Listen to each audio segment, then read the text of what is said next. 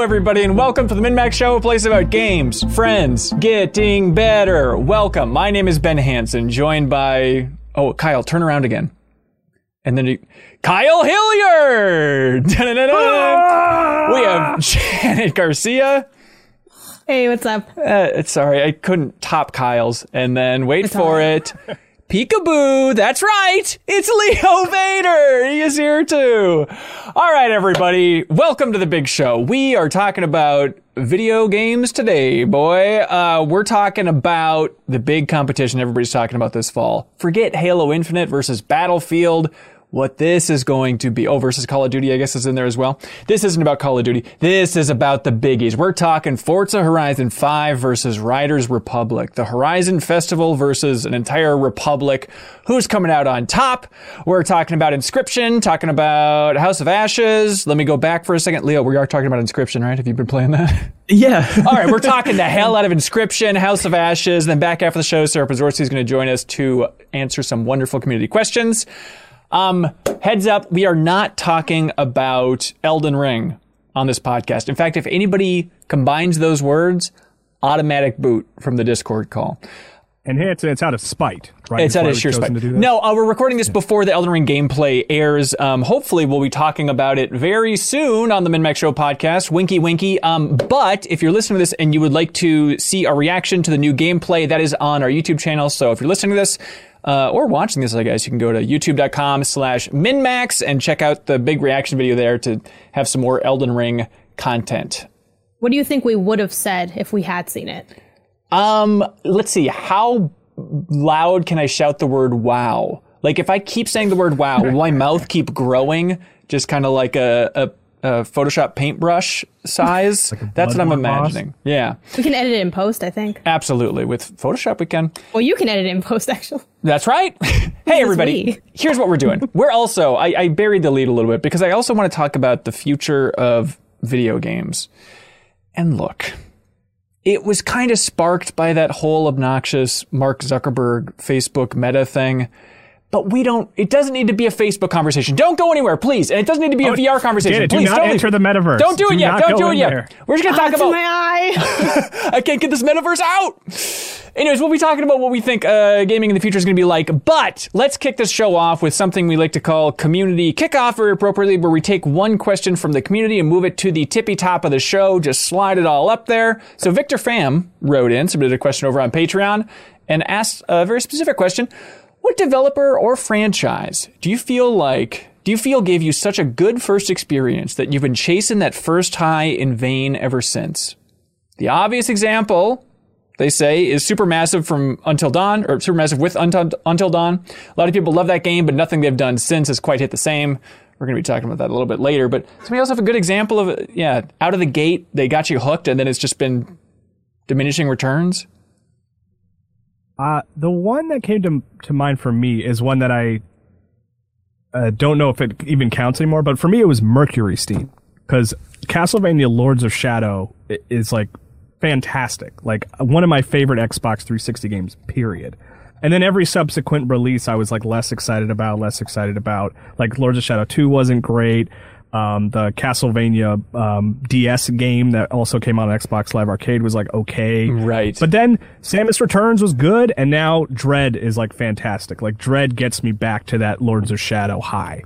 But it took a while for them to get back there for me. There's a weird part of me that wants to go back to the game that they made that was launched as Raiders of the Broken Planet that they renamed to... I played that a little bit too. Did you? Now it's called Lords. Space Lords. Yeah. What was it? Is it good? It's like it was really going after that sort of Destiny style of game. It's like a live service third person shooter that feels good and looks. It's a weird. Here's my weird sort of complaint about that game. I don't like the art style. I don't like the way the characters look, but it's executed really well.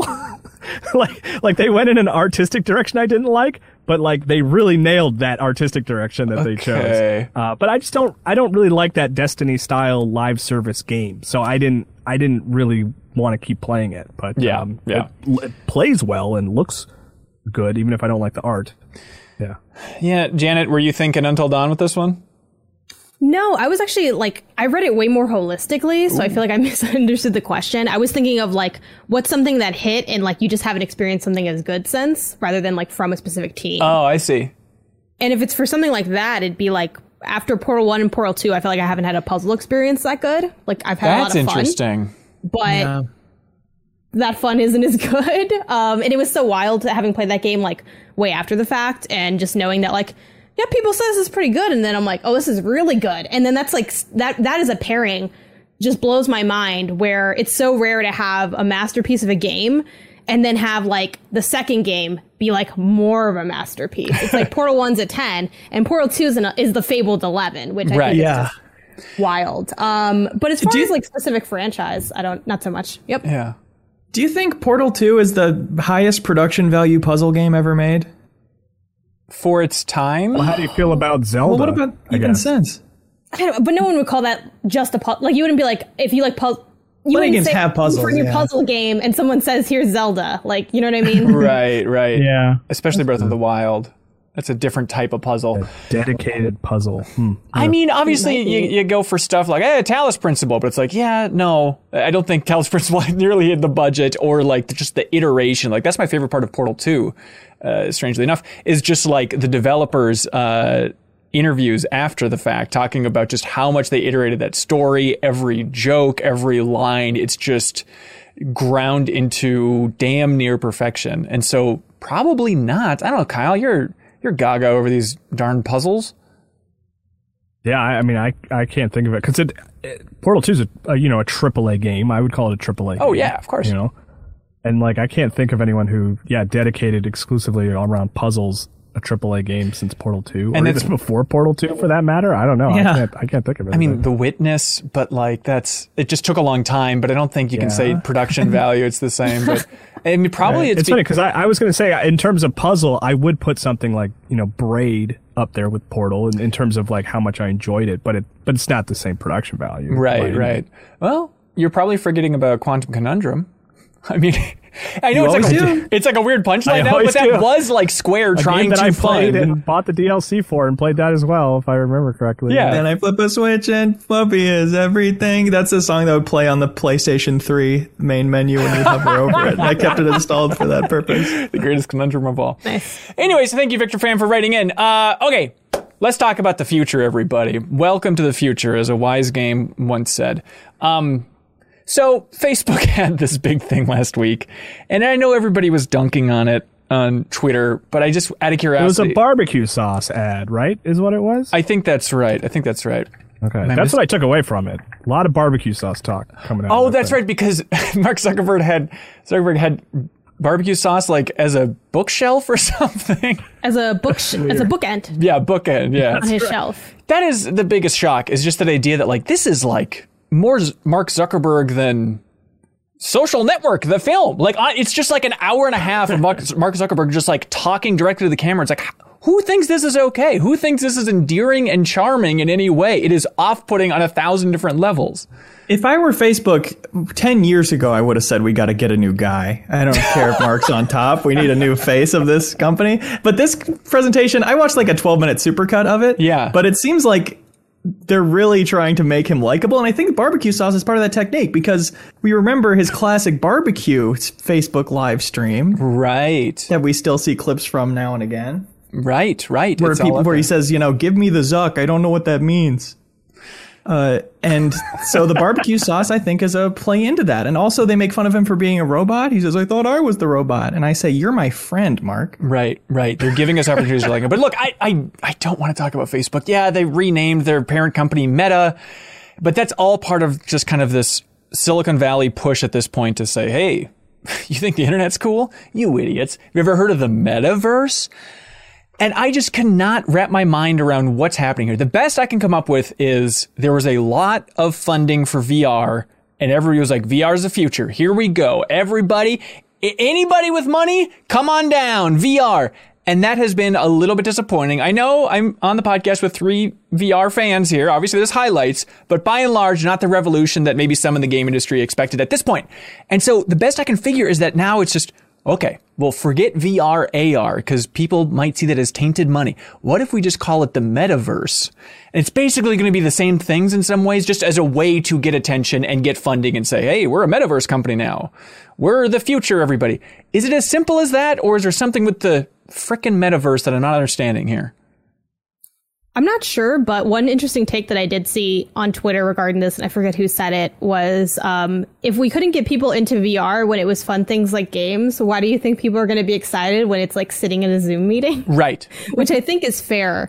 But yeah, it was like, it's such an odd situation to me because I definitely would not, I feel like few people would say that they're a fan of Facebook. Like even if you use it, it's like fan's a little strong.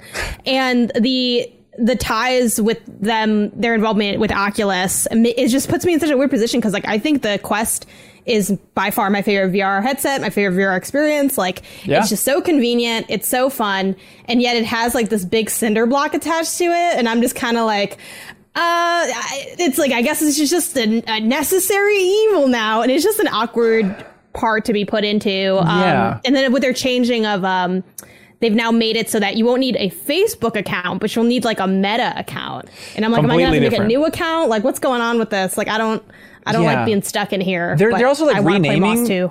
right. They're like renaming things. So instead of the Oculus Quest in the future, maybe next year, I forget exactly when they said it's going to be called the Meta Quest now. And then they're also making a high-end VR headset that's codenamed Cambria. But yeah, the work thing is interesting that everybody is pushing like, oh no, you can just work in the metaverse now. And it is genuinely just PlayStation Home, Second Life style visuals. And like, I watched this entire Facebook presentation and the entire time I was just thinking, like, what do you want from me? What is the pitch here? Like, what is the action you would like me to take? Because I don't understand what it is other than believe that you have some vision for the company because you're showing me PlayStation Home trailers from 10 years ago. I mean, as somebody who adores VR chat and loves working on stuff while in Discord with friends, the idea of like being able to combine those two is actually a pretty good sell for me. I don't know how you get people who haven't done either of those things on board for it, one or either. Yeah. But I mean, the pitch to me, maybe I had a better view of it because I only had to watch 12 minutes instead of the whole hour and a half thing. But I came away like, I would like to work like that. In a dream world where it was AR mapping my surroundings and I wasn't bumping into stuff and I could still navigate, still see what was actually in my house. I didn't have to constantly put on and take off the headset. Because having played VR for a long time, like motion sickness isn't a problem for me anymore. Like I can go long term if the battery power allows for it. Like I've run out of battery power before I've run out of interest many times playing my Quest 2. So I am more on board for it than a lot of people are, but of course, suspect of anything Facebook. Yeah. I think just like in that entire presentation and in everybody talking about the metaverse, they all seem to be just glossing past the headset / glasses factor. Everyone's just showing people like, oh, wouldn't you like to work in the mountains of the Pacific Northwest? It's like, well, yes, but not if I have a stupid thing on my head just so I can feel slightly more connected to my coworkers. It's all just bizarre. And it was so fake also. Like this boardroom meeting where they're in space and one of the people there just like grabs the table and pushes off it and does a backflip. Like the implications of actually doing that in VR make no sense in any way. Yeah, the entire thing, it felt like an opening commercial for Metal Gear Solid 4. Like, you know, you can like flip through those fake commercials. Like that is what that entire presentation felt like. Totally. Even though in the middle of it, they did announce, something that we talked about last week on the podcast about what game we'd like to see in VR. And it's like, oh, we could have come up with this one. That apparently GTA San Andreas is going to be completely playable in VR on the Oculus Quest. It's kind of the next one getting that Resident Evil 4 treatment where it's like, that's so weird. That was, okay. That was the most exciting announcement of the whole thing for me. You know? Yeah, for sure. Okay, so the Microsoft CEO jumped on this train. Everybody's talking about the sweet metaverse. And he said in this interview, he says, I think this is a Bloomberg interview, quote, you can absolutely expect us to do things in gaming. Take that to the bank. If you take Halo as a game, it is a metaverse. Minecraft Hear me out. Minecraft is a metaverse, and so is Flight Sim. In some sense, they are 2D today, but the question is, can you now take that to a full 3D world? And so we absolutely plan to do so. The thought of crashing my plane in VR, like if I was like first person, because like if you're not used to playing Flight Simulator, like using that example, and you try to play Flight Simulator, you're going to crash immediately because it very much is a sim. And that's fine and funny when it's like, you know, on your screen and you're detached from it. But the thought of being in there and like as the plane is just spiraling out is a little too much, I think. But do you remember that story? There was someone that first E3 with VR, and they were showing it off, and there was some game that was being shown that bugged out, and it sent a player like way up into the sky. Right. About this story? It was like a real Lovecraftian situation where that journalist then went mad, right? Yeah, right. But it was just, I remember hearing about the reaction of the people on hand to take care of everybody, like freaking out, being like, are you okay? Because we don't know what's going to happen to your brain when this sort of thing happens, you know? Like, I think they're fine. Yeah, they were fine once they picked up the brain from the floor because it was oozing out of their ears, just over their clothes, over their plaid button-up shirt. Okay, Leo, riddle me this, Scarecrow. What do you think gaming is going to be like in 50 years? Genuine prediction. Give me the lay of the land. 50 years from now, and we all know when that is. What is it? 2071. November 3rd. If you're watching this, by the way, on November 3rd, 2071, say hi to all of our grandkids, which is just going to be one kid. We're all going to fuse together. Tell them to visit me more. Yeah, please. Okay, Leo. Anyways, look, I've given you enough time to think. What do you think? Give me the roadmap here.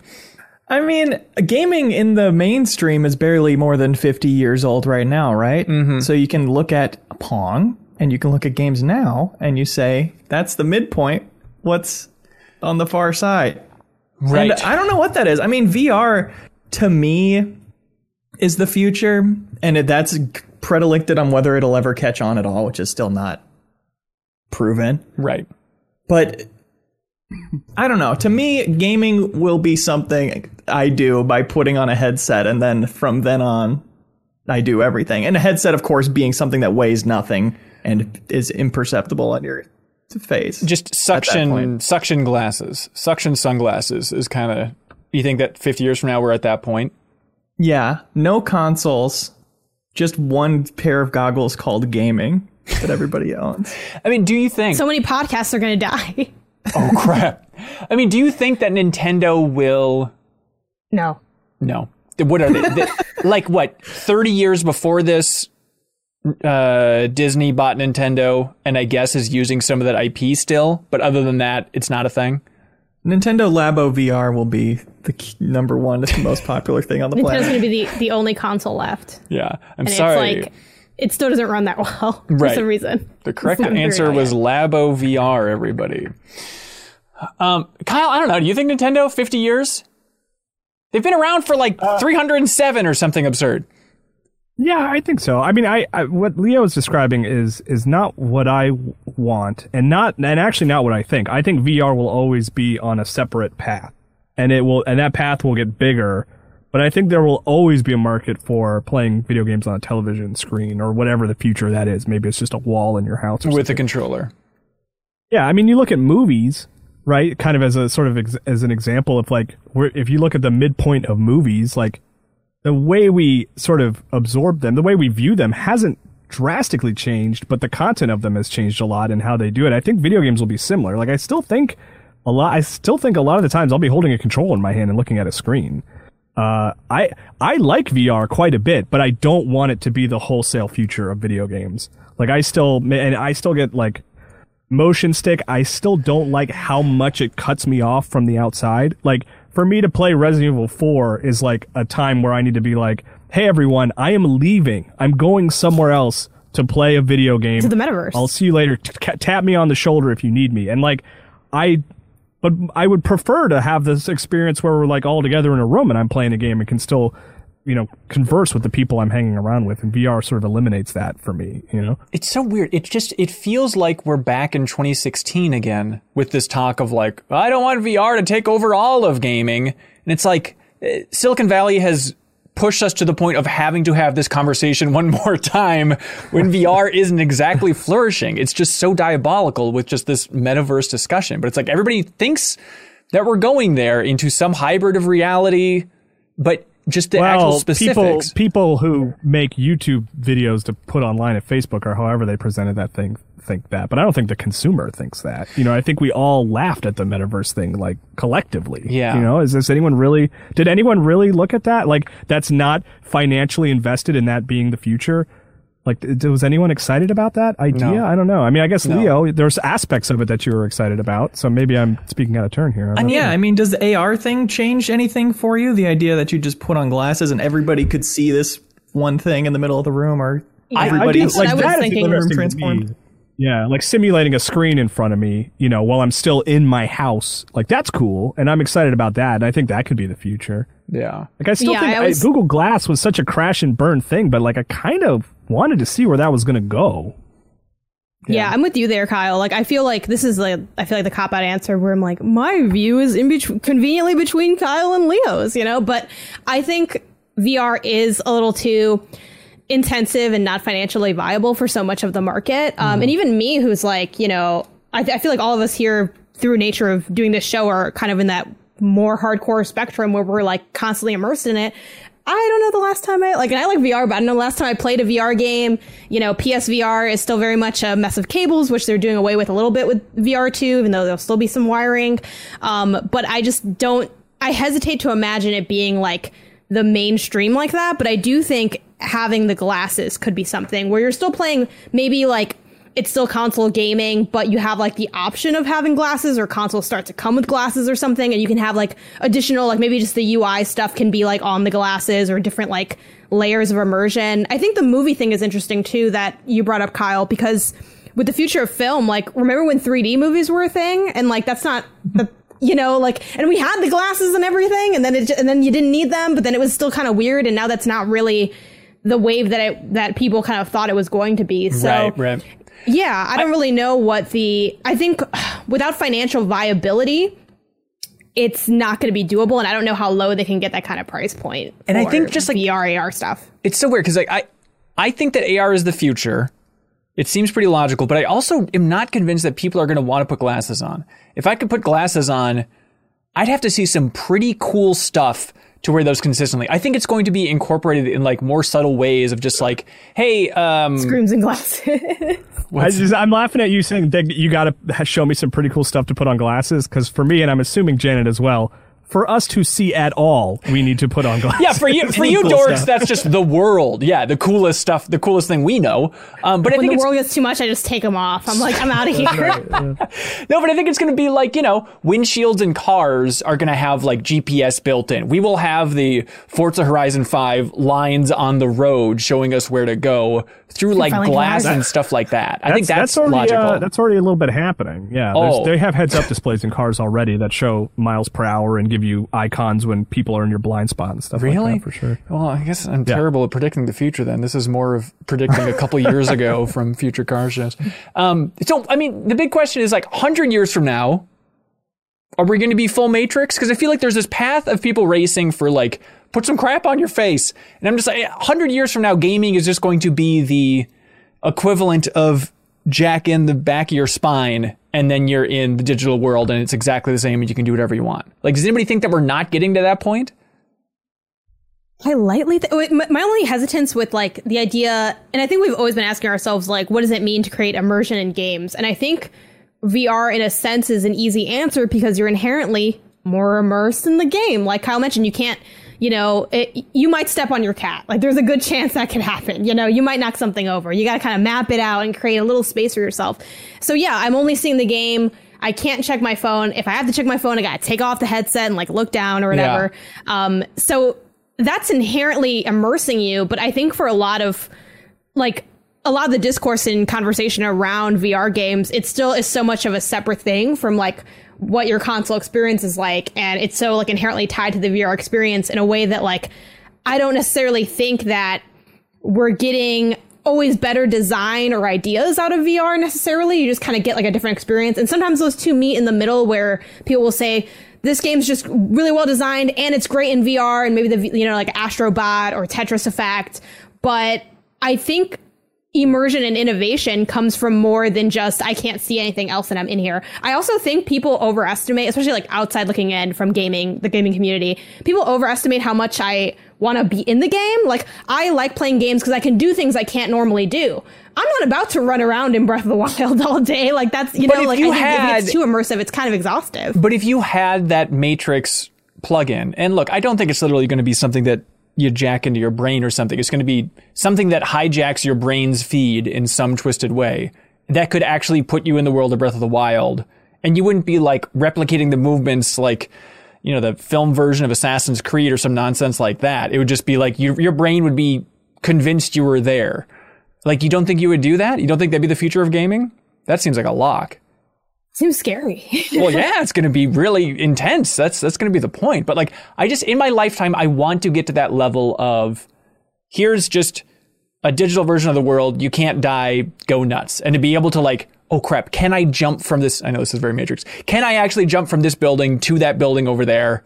On my first try. On my first try. That's right. First try only. No, but just like, I always think that, like, you know, maybe, I don't know if it's some dark thoughts or something, but like hiking on a mountain or something. It's like, what if I just jumped off right now? Like, what would happen? Or could I technically swing from that thing over there to that thing over there? And I want to get to the point in the future where that is just the world. It's like, all right, let's jump into quick Matrix version and let me see if I can actually physically do that. Okay, no, I can't. By the time I hit retirement age, I really hope something like that exists. I've totally thought about that. Do you think? Perfect. Do you think it will? Because it seems tough for 50 years, right? Maybe. I don't know. Those increases seem exponential sometimes. Like, it almost gets faster and faster. Certain things plateau, so it's hard to predict, but I think it's possible. Kyle, am I nuts? Are we going to be Matrix gaming in, 70 years? Maybe. I don't know. I think Janet's point, though, is like, hobby is inherently lazy. Like, a lot of fun of it is going for a hike without having to walk. Like, taking Link across Hyrule is fun because I don't expel any energy doing it, really. I just get the exciting part of it. And your Matrix version does seem like a lot of effort. But no, but what if it's you feel as if you are doing it, but you have unlimited energy and it's not actually stressing your muscles? Yeah, you think still have to hold the controller then, right? So it is like a passive experience, kind of. Yeah. It's in my You're brain. catatonic. My brain's controlling it. Yes, and it's not even air that you're breathing there, Kyle. Like, you can't get winded. By the way, this is what Ready Player 2 is about. And I'm not even joking. The Ready Player 1 book sequel. It's like, yeah, you go catatonic and you have this thing that fools your brain into living reality, and people film sort of like what they do is they film reality and then they upload that for you to experience in the most hyper realistic VR simulator. Yeah, that's what I want. And the saddest, Leo, I feel like you in particular would really think this is sad, but the saddest thoughts I've had too is like, this is, maybe it's not that sad, but it's like that version of, you have digital version of reality, and then like, maybe you got to pay for it. Who knows? But also you could choose like any era. So it's like you could go back and just like fully live in early 90s life. I mean, this is just basically, it's sad as like saying, I want to crawl back in the womb. I feel like it's one notch removed from that. But it's like, I think that's going to be a thing. I want to watch new episodes of Seinfeld live. Yes, and I want all those old commercials. And there'll be like a mad dash to try and figure out how many of those old commercials people have on VHS tapes so we can possibly do perfect recreations of all that stuff. Anyways, that's the future, everybody. Real quick, I've been watching The Good Place, rewatching The Good Place, the TV show recently, and they have a bit where they basically have a VR system in the real world, and what it is you put in headphones, and there's a tone that tricks your brain into thinking that like, ooh, that's good, you're in this like new reality. And I was like, that's a cool idea. That's not glasses. That's just, you put it in your ears. I like that. That's a fun idea. And by the way, we're heading off everybody in the comments who's saying, what if we're already living in that simulation? Yes, I know, but we are. The point is, you always want to gloss over simulation theory. What are you afraid of? I'm just scared of the truth, Janet. It hurts too much. No, I'm on board with y'all. Don't worry about it. All right, let's jump to actual games here. Games we're playing now. I'd argue this game looks so good, it's like it's from the future. But Forza Horizon 5, everybody. The big Microsoft game this fall, other than Halo Infinite and other than the fantastic Age of Empires 4, which is still good. Check it out, everybody. Hope you've been enjoying it. Okay, Kyle and Leo, you've played some Forza Horizon 5? Okay, and Janet, you've seen previews, but you have not played it yet because your Xbox exploded? Yeah, this is like not an interesting story, but like I got code like a day or two ago, and I was like, okay, cool, I'm gonna install it, but the Microsoft Store is down on my thing, and they're like, you gotta update. I'm like, cool, I'm gonna update. Then I forgot to install it. Then I woke up this morning, I'm like, it's cool, I'm gonna install it, I'm gonna play it, but then the store was still broken, and I had to like Google the answer and then reset the console and then finally get it to install, and then they're like, oh, this game's massive. So it's like, I'm like, okay, the show's in like 2 hours and this downloads 4.5 hours. So I'm currently downloading it and very eager for what I'm going to hear, and then I get to play what I hear. Not like VR, but close enough. That's true. It is a beast. But this is your first Horizon game, Kyle and Leo? Yep. Okay, I fell in love with 3, and then I really enjoyed 4. But I'm very curious to hear your take. Let's see. Oh, God, Janet, who do we start with? Who do we ask first what they think of this game? Just say it at the same time. Like one word. Yeah, one word to summarize Forza Horizon 4. Okay, 3, 2, 1, go. Yeah, it's confusing. What? Really? What? It is the opposite of both those things. I was going to say good, but that's boring. But there is an element of it I find confusing. Wait.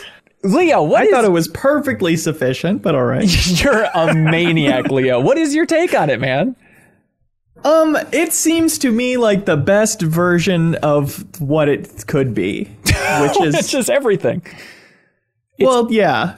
If you like racing games, I like the XP system as you're going. I like how fast you're unlocking new cars, the wheel spinning, the connectors, the urges to do new content are there, except I just don't really like doing the driving still. It's great driving, but I just don't want to do it. That's so weird. Like, to me, yeah, there's something magical about Forza Horizon where it doesn't even feel like a racing game. It's like, it is just a driving game. It is just an open world RPG where the core idea is driving, and we're just going to throw endless content. And for me, the thing that I still love about the series is it is just such a smooth on-ramp, at least for me, of like, hey, it's just going to be cool and impressive. You're always going to be racing. You're never going to be stopping. You're always going to be doing something. Here's more activities. Here's more activities. It's the ultimate podcast game. But Kyle, I'm curious about you being confused by it.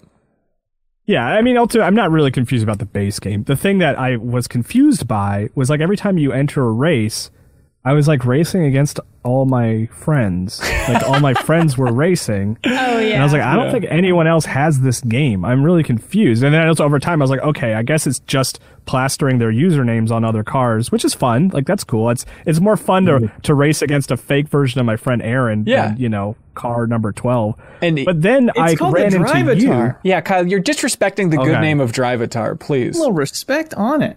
It's the metaverse. Is that a James Cameron thing? Or? Yeah, that's right. Please look forward to it. Okay. But then the thing that happened was I guess I ran into you out in the real world. Yes! And you were like, let's race. And I was like, is that Ben? Or is that just like is that like an AI? That's then so the only reason that I figured out it was you is because like you just kept going forward and backward while I guess you were waiting for me to accept. And I was like, okay, I think that's a real person. But then we started racing.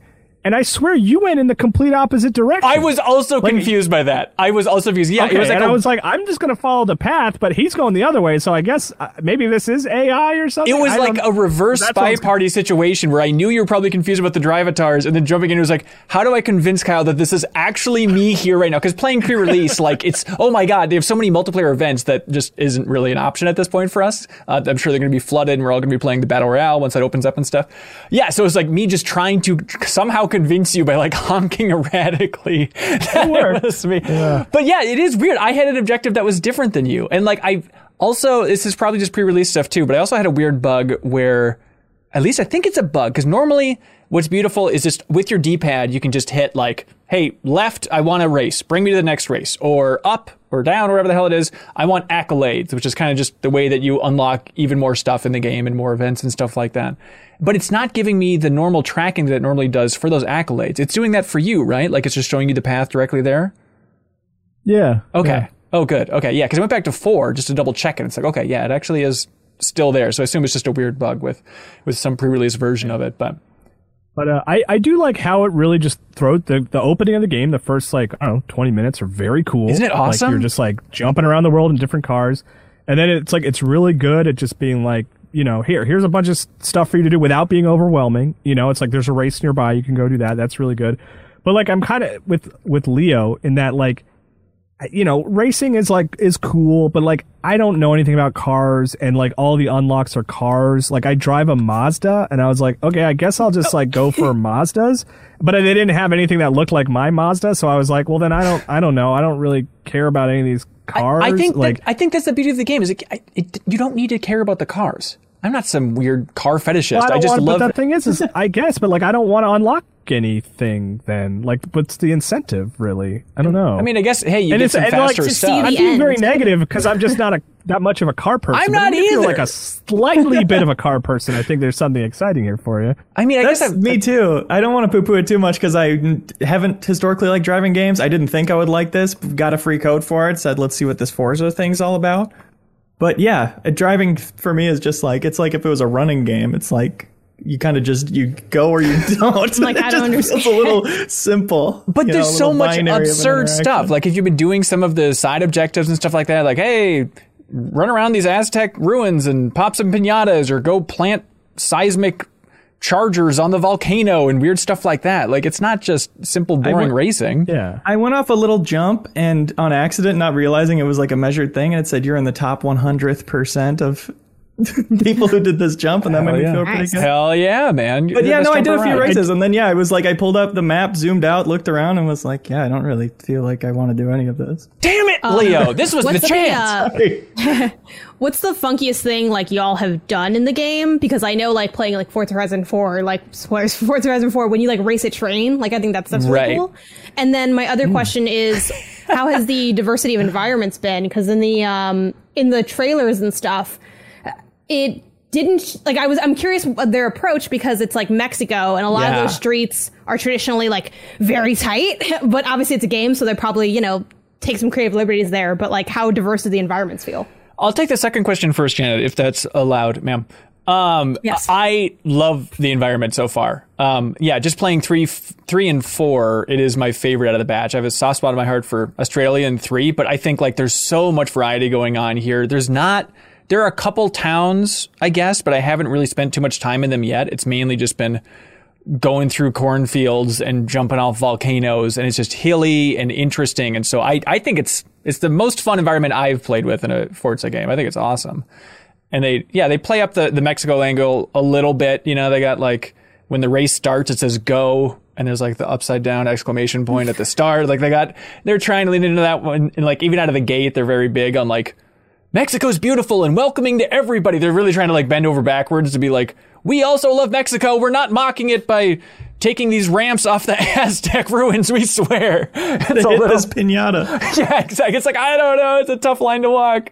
What else was weird, speaking of being welcoming, is like it knows my name. Like it speaks Kyle, which I never selected, right? It just pulled it from like my username or whatever. So it freaked me out when it was like, all right, Kyle, let's get on the road. I'm like, what? Wait, how do you don't know me? You can't call me by my name. It is. Yeah, it's weird that it just picks it up. I feel like I selected it at some point, so I was wondering if it was like importing it from somewhere else, but it's like, it should be the least surprising thing in the world that Microsoft knows our first name. It's like, oh, you naive little baby. Do you think that's notable? But then like I liked creating the character, and I forget if it was in 4, but it was really exciting to see in this one, there are so many prosthetic options. And it's like, hey, that's cool for like, you know, letting people represent themselves. Also, it's just like, well, this is just a way to make my character look so much cooler, is to have like 3 badass prosthetic limbs with like cool patterns on it. But like also Halo Infinite, like the little test period there, they're also very big into representing prosthetic limbs. So I hope this is a new future for all customization, not just for the, you know, seeing yourself in the game and stuff, but also it's like, yeah, you just make your character look cooler if they have sweet looking arms and legs. This is a win-win. Leo, do you like the environment so far? Yeah, it's obviously like any driving game. It's the prettiest game ever made when it comes out. Like it's insanely good looking. Mm-hmm. For sure. Kyle, I was really hoping that you would go gaga over this game because it's Playground, obviously the same team that's going to be making the next Fable game. I know you're a Fable fan, but I was hoping that like some of those just simple car PG hooks would sink their teeth into you with this one. I had that in the back of my head while I was playing, and it does like they do a good job of like you get like sort of, you know, experience points for just doing about anything. Like Right, you run over right. 5 cactuses, and it's like, oh, you really like running over those cactuses, huh? Here's 5 experience points. It's the smack. And, like, yeah.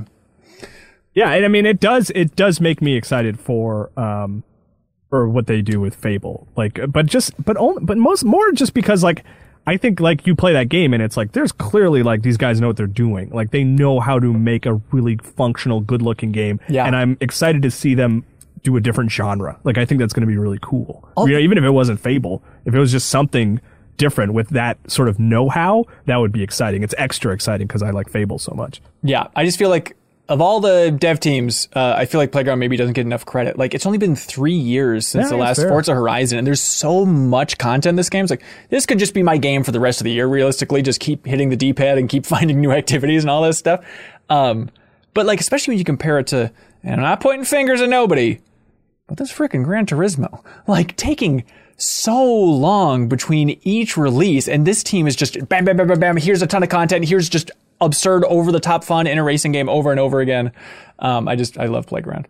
But Gran Turismo is a sim, like a realistic sim, though. Right. So, like, they have a whole different audience that they have to cater to. Like, you have to be able to, when it rains on the course, you have to be able to change the tires in a way that are going to feel realistic to someone who follows, like, F1 racing. But that's, like, Forza Horizon is like, we have a rewind. Like, not to say that it's easier to make Forza Horizon, because it's still a very impressive franchise. But I think, like, to the trained eye, to impress someone with motorsport, you really got to bring it. I don't know what percentage of the audience is that at this point, because you can still do fine tuning on the Like cars Rob in Zachney, here. that's like- I guess it's Rob Zachney. Yeah. Like, I don't know. But, like, if you really zoom in, you can still do enough tweaking here where it's like, again, I'm the complete opposite of a car guy, but at a certain point it's like, I don't know what else you want than all the tweaking and, like, zooming in and playing around with the cars you can do in this game if you really want The car to. tuning menu was staggering. Yeah. Like changing your tire pressure to optimize how fast you can go on certain roads or right. whatever. I was like, yeah, I just want my handling to be a little better. What a slider do I use? For that? Do you guys get into the, check out the horns available? Oh. They've been upping those, so it's just Like the horns you ridiculous. beep, or like horns The like horn- an animal? Again, if people aren't clear, Kyle's not a car guy. So, yeah, Beep, beep. the horns you beep on a car. Yeah, they have hundreds of options here, and it's always in like that roulette thing, and you can like win them, you know, spin a wheel, whatever the hell it's called. But it's so fun. They have like, your horn can be the Halo Shield recharge sound, Kyle, like the brrrr. It can be the most obnoxious, which is the Windows 10 error notification sound, like a which, like, I really want to play online and just like spam that error sound. You know, the one you accidentally hear on podcasts all the time during the pandemic. Oh, sure. Also, you can have it be like the priest conversion from Age of Empires, which I'm a big fan of. So it's like the wololo sound. Like it's good silly Microsoft fun, y'all. Check it out. Yeah, I am going to be playing a lot more of this. I really love Forza Horizon 5 so far. But there was a moment where when you asked Janet about like the craziest thing that happened so far, it's like I haven't really raced the train yet or anything like that, or the equivalent in this one. But early on, they really play up the idea of like the Horizon Festival. Isn't this crazy? We've got a copter now. Things are getting wild. Boy, Horizon, this festival's nuts. And then they're like, what? Is that really a wingsuit driving next to your car? And it's like flying next to your car. It just made me think like, this is probably lame for people that have been playing Riders Republic, because it's like, you get to look at a cool guy in a wingsuit. Isn't that something? So I assume you're more into this Riders Republic thing, Leo? I am goo goo gaga over it. Really? Full on baby mode? It's turned me into a damn baby. Oh my God. It's really the quintessential game I love, and I'm so happy don't have to review. Because like the attitude is so annoying. Oh. None of the characters are worthwhile. I've got the voice volume dialed way down to single digits. It's like, you know, it's going for a very goofy style. Every outfit you can get is some goofy mascot outfit. There's very little for people who want to like make their snowboard guy look cool. Right. But the actual racing, the actual events and stunts and all the different sports, I just adore. And bouncing between them is so fun. Yeah, so for people that might not remember, this is the Ubisoft game.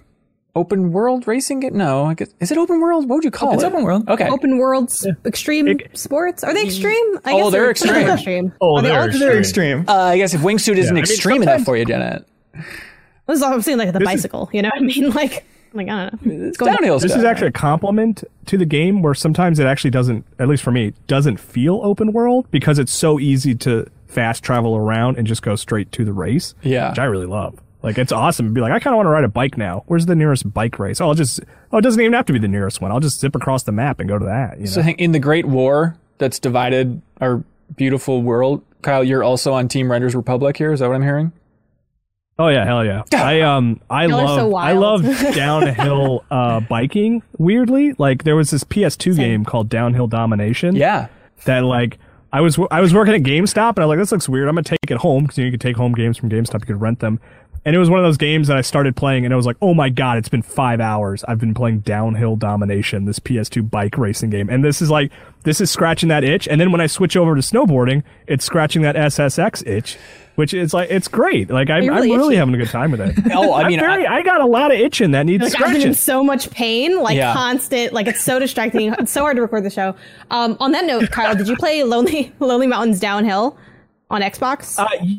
Yes, but and I did like that game, but it's a little bit different than than Downhill Domination in this. That one's like borderline puzzle game where like Riders Republic is like go as fast as you can downhill on a bike. And if you crash, you just mash that B button as much as you can and keep going. See, I don't know if it's just something about Ubisoft design, but I also have that SSX itch. I mean, it's like full body and poison ivy SSX level itch to the point that, and look, I know this is a serious claim, but I have on Game Pass gone back to that SSX game from 2011 multiple times just to see if it can just solve that wound a little bit. And no.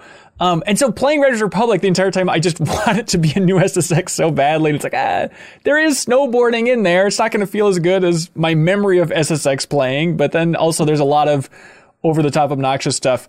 Because, Leo, you talk about that tone. And I know you can mute it. It's not overwhelming. But, like, who is this for? Who is it? Janet, have you seen this game, by the way, in action? Have you heard this tone yet?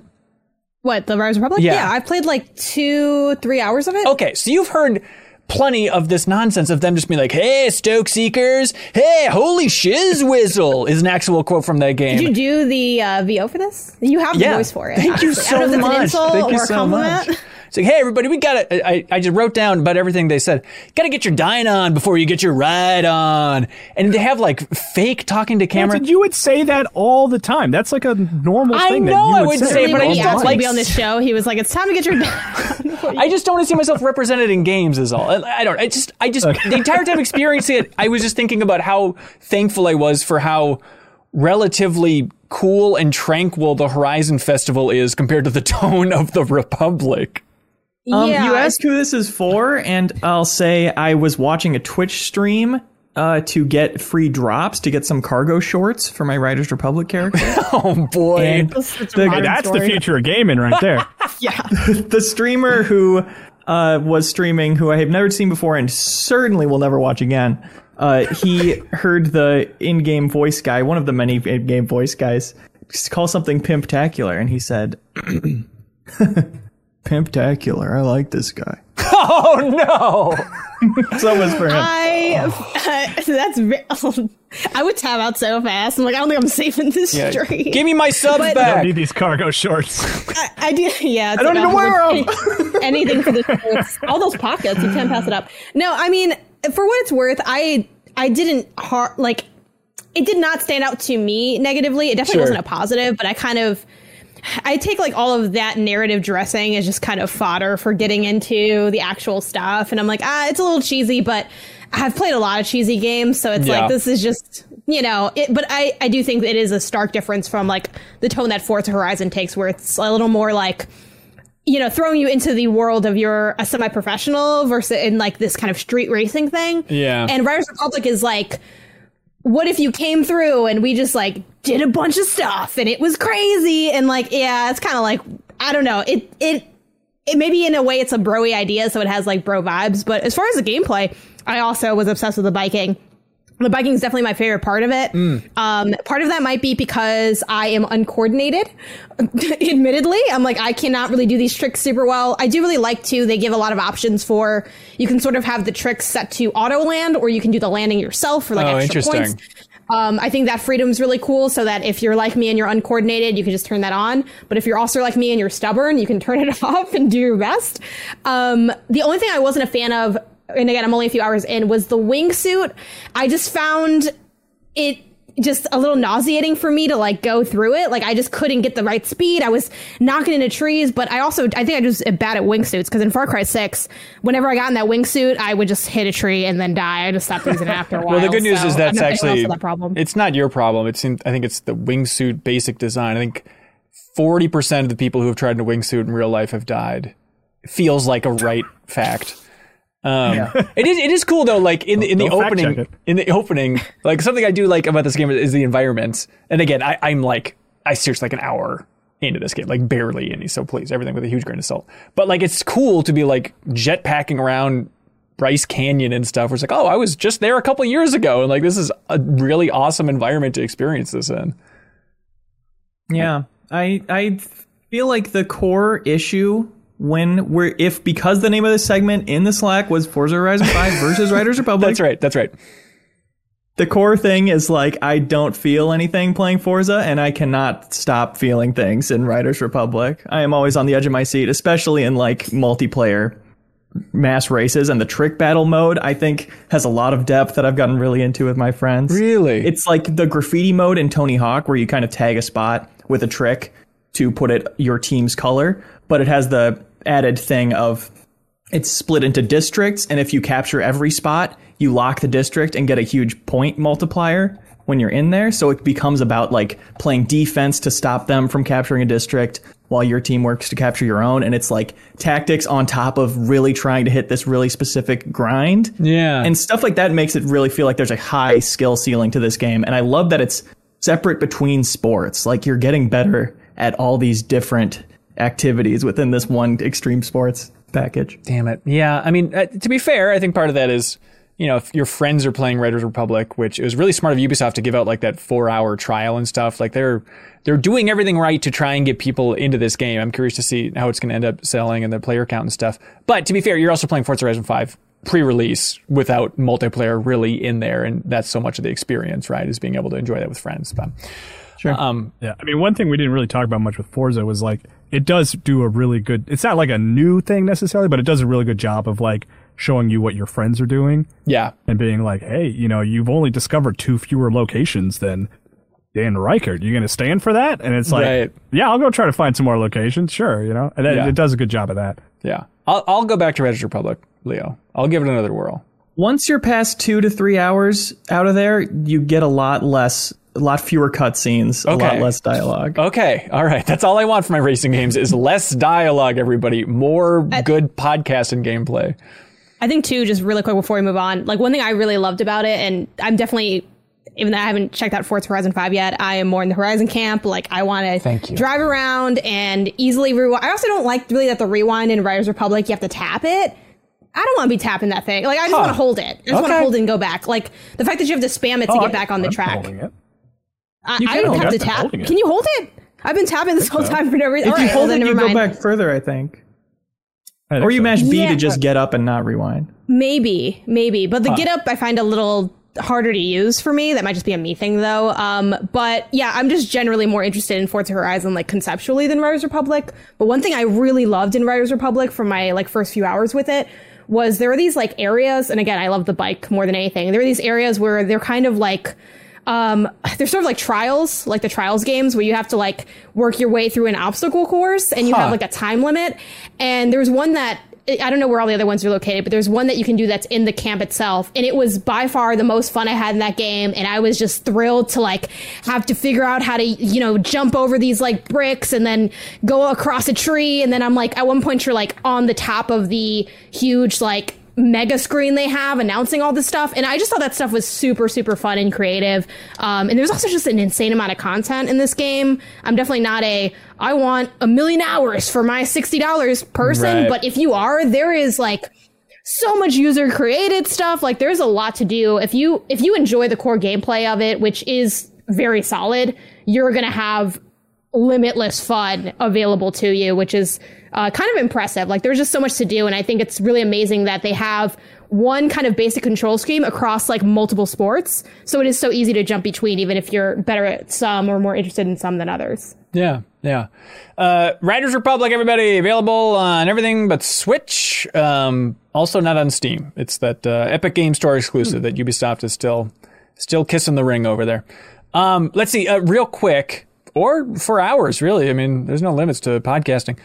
Inscription is a game that seems like it's tough to talk about. So no spoilers here, but it is a horror deck building game. But just like VR, don't go. There's more going on here, and it's actually a cool, larger mystery thing. Is that the best way to describe Inscription? Yeah, that's pretty good. Okay. I mean, it really is a thing of like deck builder at this point. There are still great ones coming out, but it's like, how do you stand out in that genre? Yeah. And this really floored me how much it stands out as a deck builder. Like, Really? the deck building is almost secondary to the adventure you're going through. Which, yeah, every Steam review is like, yeah, don't spoil anything. And if you want, I can spoil things that happen in the first 10 minutes to give you a sense of what is weird about it. I don't know. Janet, you've played it. Do you think it's worth spoiling the first 10 that's fine. minutes? Yes, because I played 2 hours of it, and I still feel like, even though I know that there is story stuff, I don't personally feel like I have a big grasp of the story even 2 hours in. So I think just explaining it baseline is fine. Same, yeah. But it's like you're going against this creepy figure you can barely see who's kind of running this campaign and playing all the people you're going up against. And he hands you these cards, and one of them starts talking to you. This is like so sketchy. The way you're describing it, I'm like, if I didn't play this, I'd be like, what the hell are you talking about? it is weird, and it's very creepy. It's a creepy, unsettling atmosphere. It's almost like Return of the Obra Dinn in that it's like 3D graphics from a time before 3D graphics were really a thing. Is kind of the vibe it's going for. Yeah. And yeah, the card is talking to you, and that kind of expands from there. Because I played the first 15, 20 minutes of the game, and I was just trying to figure out where it's going, and it's like, it's not all deck building. It's a larger thing happening here. Yes. And yeah, the card talking to you, plays into what you're doing and how you feel about it in a really interesting way. And there's just a lot of surprises that people who don't like deck builders will like. So it's also a roguelike, right? Yeah, there's definitely some random elements, and it's cool how the story kind of elements, like the talking card, plays into that and feels all very organic, even though it is random. Interesting. Yeah, so it's like, okay, if you like Hearthstone or other deck building games, horror games, or just kind of mystery puzzle games, honestly. Yeah, okay. It's more like learning the mechanics of a specific puzzle, because it like doesn't. At least, I mean, I've played a few card games. I haven't played them all. Maybe it is exactly like one I haven't played, but It feels more like I'm learning the rules of this puzzle game, and then they throw in new twists consistently. Yeah, I don't like roguelikes, and I don't like card games, and I don't really play a lot of horror. So I went into this being like, I just be playing stuff just to see what happens. Like, a lot of times I'm like, I don't think I'll like this. Guess what? I did not. Okay, cool. We all learned something here. But I went into this on Blessing's recommendation. A lot of people were talking about it, and I'm like, Devolver Digital is generally cool. So let's give it a go. And my thing with card games, and again, I feel like I'm selling myself as like the dumb gamer here, but it just be wanting me to read too much stuff and learn too much at once. And I get really overwhelmed and bored by a lot of card games, because I'm like, look, this is too, like, if you're the vibe of sitting around with friends in real life and then someone reads you that long manual of a board game, I'm like, I don't know what's going on. I didn't hear a thing you said. Let's figure it out together. I think this does such a good job at onboarding you really slowly, because it starts like literally the character you're sort of playing against, who kind of invites you into this game, and they're just a set of eyes in the shadows. It is quite literally a tutorial at the beginning, where this character is like, okay, I'm going to show you how to play this. This works like this, and then this thing works this way. We have this scale. You want the scale to go in my side. And you kind of, it's pretty simple. It's fairly easy to learn. And what I like about it is, one, the ease of understanding it, two, the kind of cutesy brutality of having to like sacrifice your cards to play other cards.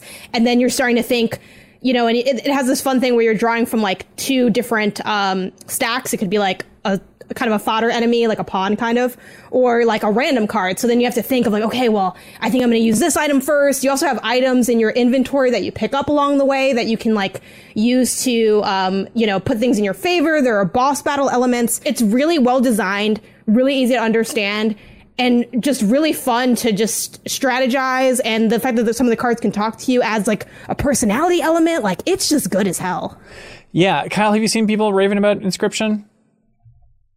Yeah, and it was a lot of people are like, "This is my game of the year, hands down." Including and I was like, all right, I got to check this out. And I was like, "Card game is like I'm kind of with you." Honestly, like I don't even like Hearthstone. Like wow, okay. Like is this will it win me over? Like I'm always open to like playing the one game that wins me over. Could this be the one? I don't know. Yes. I'm asking. I would like to know. I'm skeptical, yes. Kyle, because I'm in that same camp as you, where it's like I appreciated Hearthstone, but didn't really get into it, and I think I'm probably done with Inscription, but I also appreciate it, and like you, I'm seeing so many people rave about it, like Shuhei Yoshida from PlayStation. He's like, oh, absolutely game of the year contender, and it's like, that good? Huh? Oh, okay. I think even to call it a deck builder is kind of giving implications of what it is that aren't totally accurate. You know what you might form in your mind, like. There's a lot of the stuff about deck building is, setting up combos for yourself and culling your deck when you have too many cards and getting the ones that aren't helpful to you out of there, and stuff that smart people with big brains, not talking about myself, other people really get into. And this, I think, is a much simpler version of that. Like, I'll run out of cards and be like, oh yeah, my deck's only like 6 cards. And it's very manageable that way. It really does feel more like a puzzle game than a card game to me. It just happens to use cards as its input. Puzzle horror that is really good. Like those 3 things are very enticing to me. All right. Yeah, I don't know. I want to try it. All right. Maybe this will be the one. Maybe this will be the Undermine that gets me over the roguelike hump. That's right. It's happened before. God bless Undermine. Yeah. Inscription is the name of that game. You can see the description. I was just about to mention, like, it's spelled weird. I'm guessing that was like a legal reason. Well, the crypt, I think maybe what they're going for. But yeah, check out the description of this podcast, and it's in there. But yeah, it's only available on Steam right now. It's from Daniel Mullins, same creators, Pony Island and the Hex and stuff. But check it out. A lot of good hype. Kyle, I saw your daughter kick down that door. Is that your cue that you have to go? A cue. Okay. She needs homework help. Okay, bye, Kyle. Bye. Bye, Kyle. Welcome, Sarah Pazorski. Hello. Hello, thank you for being here. How are you with homework? We've been meaning to ask you. Oh, no. No, you don't have to do any. That's what Kyle left to go do. Were you good at school? Like, you gotta define good at school. Did I make it through school? Yeah. Absolutely. Did I attempt the bare minimum to make it through school at a high rate? Absolutely. But there's... GPA? Yeah, GPA, please. In high school, it was a 4. And in college, it was a 3.8. Hang on. That's really high. Wait, isn't that like max score for high school?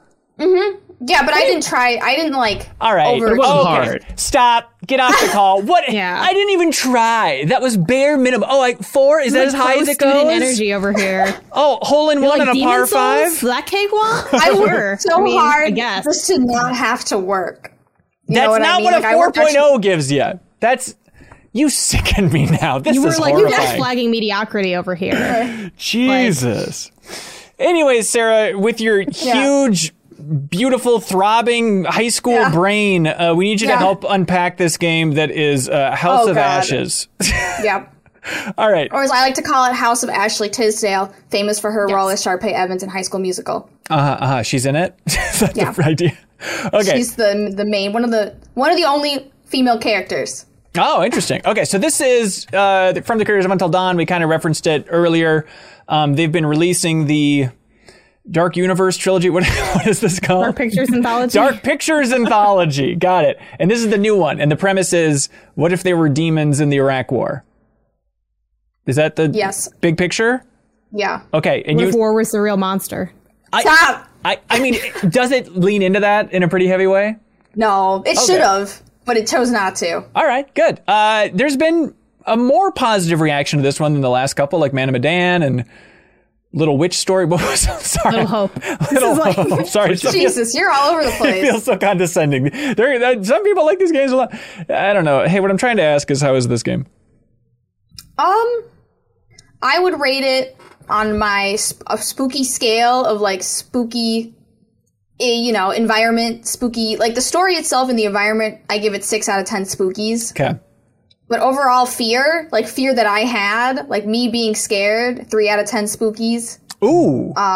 So if you don't like scary games, but this is kind of like a choose your own adventure game with QuickTime events is how I would describe it. Right. Essentially, choose your own adventure, and then there's some QuickTime events, and how you react to those QuickTime events is how your game will proceed.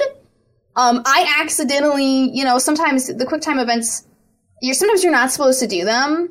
So like me and my cursed gamer hands being too good at video games, I did accidentally end a few lives being too quick on the uptake, so just be careful, because these gamer hands are cursed. Interesting. Heavy Rain conundrum.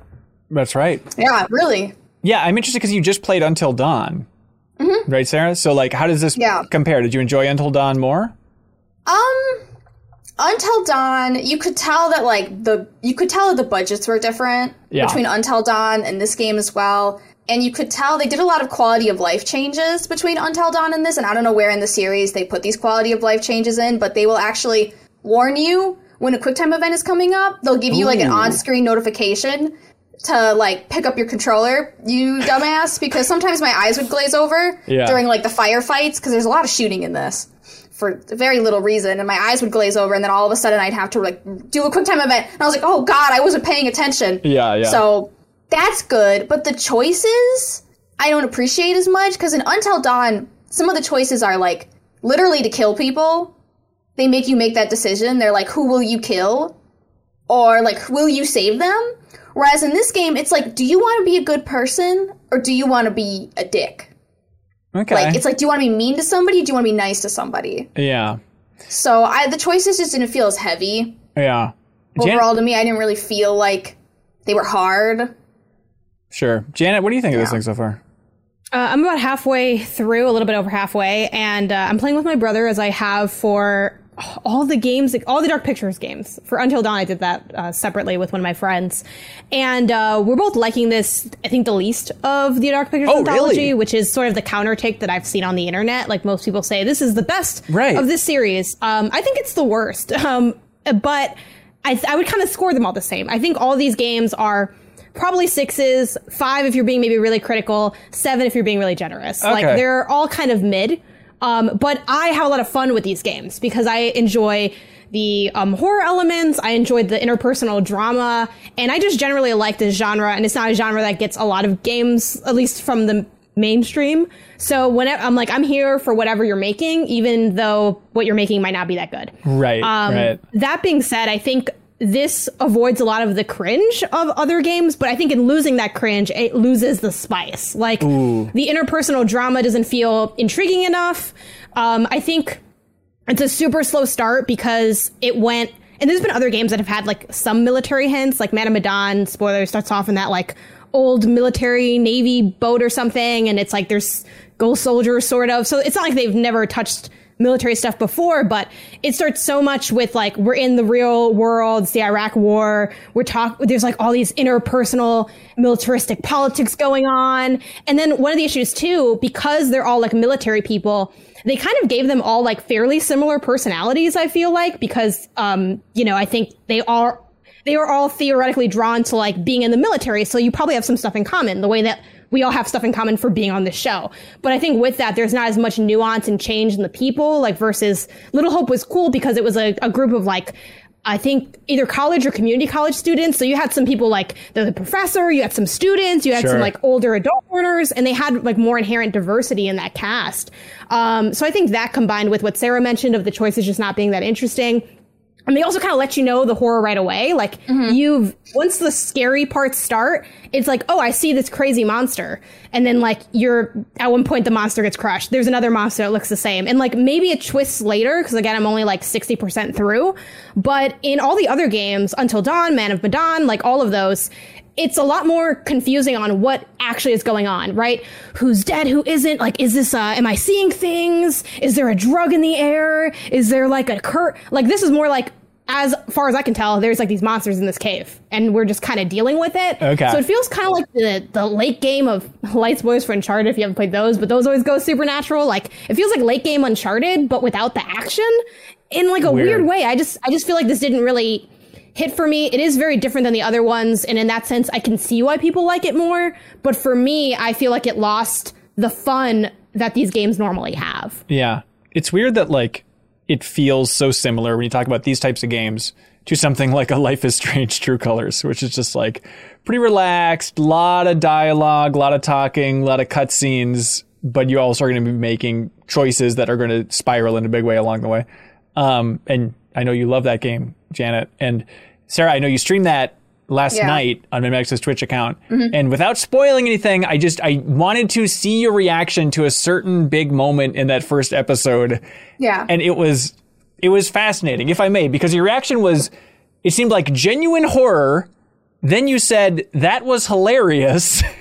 And then there's kind of like a second gut punch. And then you seemed genuinely shook by what happened. It was really a roller coaster ride. That was fun to watch. I really feel like playing all of these horror games, you start to expect certain things. So it was so weird coming off like a month of only playing scary games. Yeah. And then stepping into Life is Strange. And you're like, I know something's wrong. Like I was waiting for the other shoe to drop. Right. And then it didn't. I was like, how did I not see that coming? But also, I can't believe they just did that. Like it's very like, Yeah. So very, I hope I'm on the second chapter. And I think Janet, you said it gets better in the third chapter. Right? Did you? Yeah, to me, third up is when I was like, now I'm in it. Yeah, I'm waiting to get, like, in it, because you still don't really feel like the beginning is kind of rougher, I think. Yeah, I don't know. I think I was hooked pretty well by the end of that first episode. I think the third episode is the most interesting. But I don't know. I don't really feel like, I don't know if you need to go back and dissect Life is Strange again, because Janet did a wonderful Max spoilers. I'm always ready. 2 hours and 40 minutes. Check it out on our YouTube channel or the Patreon exclusive podcast feed. But yeah, I feel like third episode is just like an interesting moment. It's not like, for me, it didn't like ratchet up the stakes or my investment. I don't think. I feel like it's kind of the first two. It's like you're either in or out at that point. I feel like, but anyways, Life is Strange. Let's see, Leo. Do you know how this whole thing operates? Can I have time to think about it? Yeah. How much do you need? 20 minutes? Okay. Yeah. Let's see. Janet, while Leo's thinking, do you know how this whole thing operates? I do, but I wouldn't want to undermine Leo and his process. Okay. I want to give him time to discover the answer on his own. Okay, great. Sarah, I've been meaning to ask you, if you were like a viewer or a listener of the show, and you wanted to either join it or support it, do you know where you could go? I believe there's something called a Patreon. A Patreon. That's right, everybody. Patreon.com/MinMax with 2 N's. Let the man think, Janet, please. Patreon.com/MinMax with 2 N's, everybody. You can help support us at any tier. You can put your image up on the wall of heroes, looping on every MinMax video, or we'll read your name at the end of every show, anything like that. You can help support independent games media. We appreciate it, just like Timmy D does with the Synced Up podcast. They say, hello, MinMax fans. Last November, Ben Hansen forgot to play the music, and now he's doing it. Last November, the Synced Up podcast supported Ben and the cohorts, and it went so well, we decided to do it again. We received a large outpouring of love from everyone here, and even made some lifelong friends, too. While we still have our video game show, the Synced Up podcast, we also started a new show a few months ago, aptly named the Synced Up Filmcast. In this show, we focus mainly on watching, reviewing, and ranking different movie franchises. We also recap the news and react to new trailers from the week, too. If any of this sounds good, consider going on over to youtube.com/SyncedUpPodcast or search Synced Up Filmcast in your favorite podcasting service and look for the red and white logo. We hope to see you there. Thank you for the support, Synced Up Podcast. Go check them out. Go leave a nice comment on their channel, on their podcast. Leave them a nice review because they've been helping us in a big way. So thank you to the Synced Up Podcast and the fine folks over there. Also, we want you to know about the Fixture S1, which is a clip that you put on your Nintendo Switch Pro controller so that you can put the screen on it and play with the best Nintendo Switch controller on the go. It is $35, available on Amazon. There's a link below if you want to check that out. Also, you can get the carrying case. It's a full bundle if you'd like. They've been fantastic to work with, and Fixture Gaming has created a custom MinMax Fixture S1, which we're giving away on Instagram. So if you follow MinMax Show on Instagram, you will have a chance of winning a Fixture S1. We're giving away a Fixture S1 for every 100 new followers on Instagram, and we're currently like 5 new followers away. So follow us on Instagram. You can get a daily update video from us and a bunch of behind-the-scenes pics and stuff like that. But you can also win that sweet Fixture S1 because it's a very comfortable way to play Switch on the go. So thank you to those wonderful folks. Also, we want you to know about our dear friends at I Am 8-Bit. They want the world to know about Hyper Light Drifter, the vinyl soundtrack. One of Kyle's favorite games, and the soundtrack is fantastic. The soundtrack is from Disasterpiece, of course. And if you support or go check out I Am 8-Bit's online store for anything under $100, you can use a new promo code for 10% off. And that promo code is the hardest one yet, so this is kind of a challenge round. Turkatron. One word, no hyphens. Turkatron, everybody, for 10% off everything in I Am 8-Bit's wonderful online store, so please check that out. They are so generous that they give away a gift every single week to the MinMax community. Whoever submits the best question of the week over on Patreon, I Am 8-Bit ships out a prize because they're just lovely. So if you would like to win a prize in the future, for example, this week they're giving away the Pathless soundtrack, the double vinyl. It's really a Kyle vinyl soundtrack week here from I Am 8-Bit. Anyways, that's it. But anyways, you can go submit a question for us next week or any week after that over there on Patreon, and you can win a great prize from I Am 8-Bit as well. All right, should we get to these community questions? Leo, do you have an answer for the class? I'm still thinking about it. Okay, I got it. Jordan Schaefer writes in and says, "Hey, I dropped my Switch in a hot tub a few minutes ago." That's a good life. Jordan, just appreciate that you've got a good life. Yeah. Mm-hmm. I'm happy they thought of us. I was wondering how many of the cohorts are still on their launch/first Switch and how many have had to get a replacement. Do y'all have any good or tragic stories of other consoles you had to replace? I'm still on my launch Switch. Me too. It's got I like replaced the Joy-Cons, but... Oh, really? Switch. Yeah, drift got really bad when I was on a trip at Game Informer. I got new Joy-Cons in Poland. Oh, so they're very special to me now. Nice, that is nice. Yeah, my Switch has like a couple scratches on the front just from like sliding it into the dock, and that kind of drives me nuts. But I'm just gonna hold out, I think, unless I see that OLED Switch in person and my mind explodes. But I just don't think that's gonna happen. So I'm gonna hold out that Bloomberg is right and that this mythical Super Switch is coming. But who knows at this point? Did you not put a screen protector on it? No. You're really gonna out him like that? Ooh. Does everybody have a screen protector on their Switch? I can't. Yeah. Yeah. Oh, see, here's my weird thing. I know this is like Can't see probably, it because that's how good of a screen protector it is. I don't want anything that makes my handheld more reflective. I think that's a reason I don't like handheld gaming is I don't like basically staring at a reflection of my face while I'm playing games. You don't like when the screen goes dark and you're forced to confront your appearance and what you look like while you're playing video games? Yeah, because it's just like double chin, like, it's horrific. There's Cheeto dust all around my face.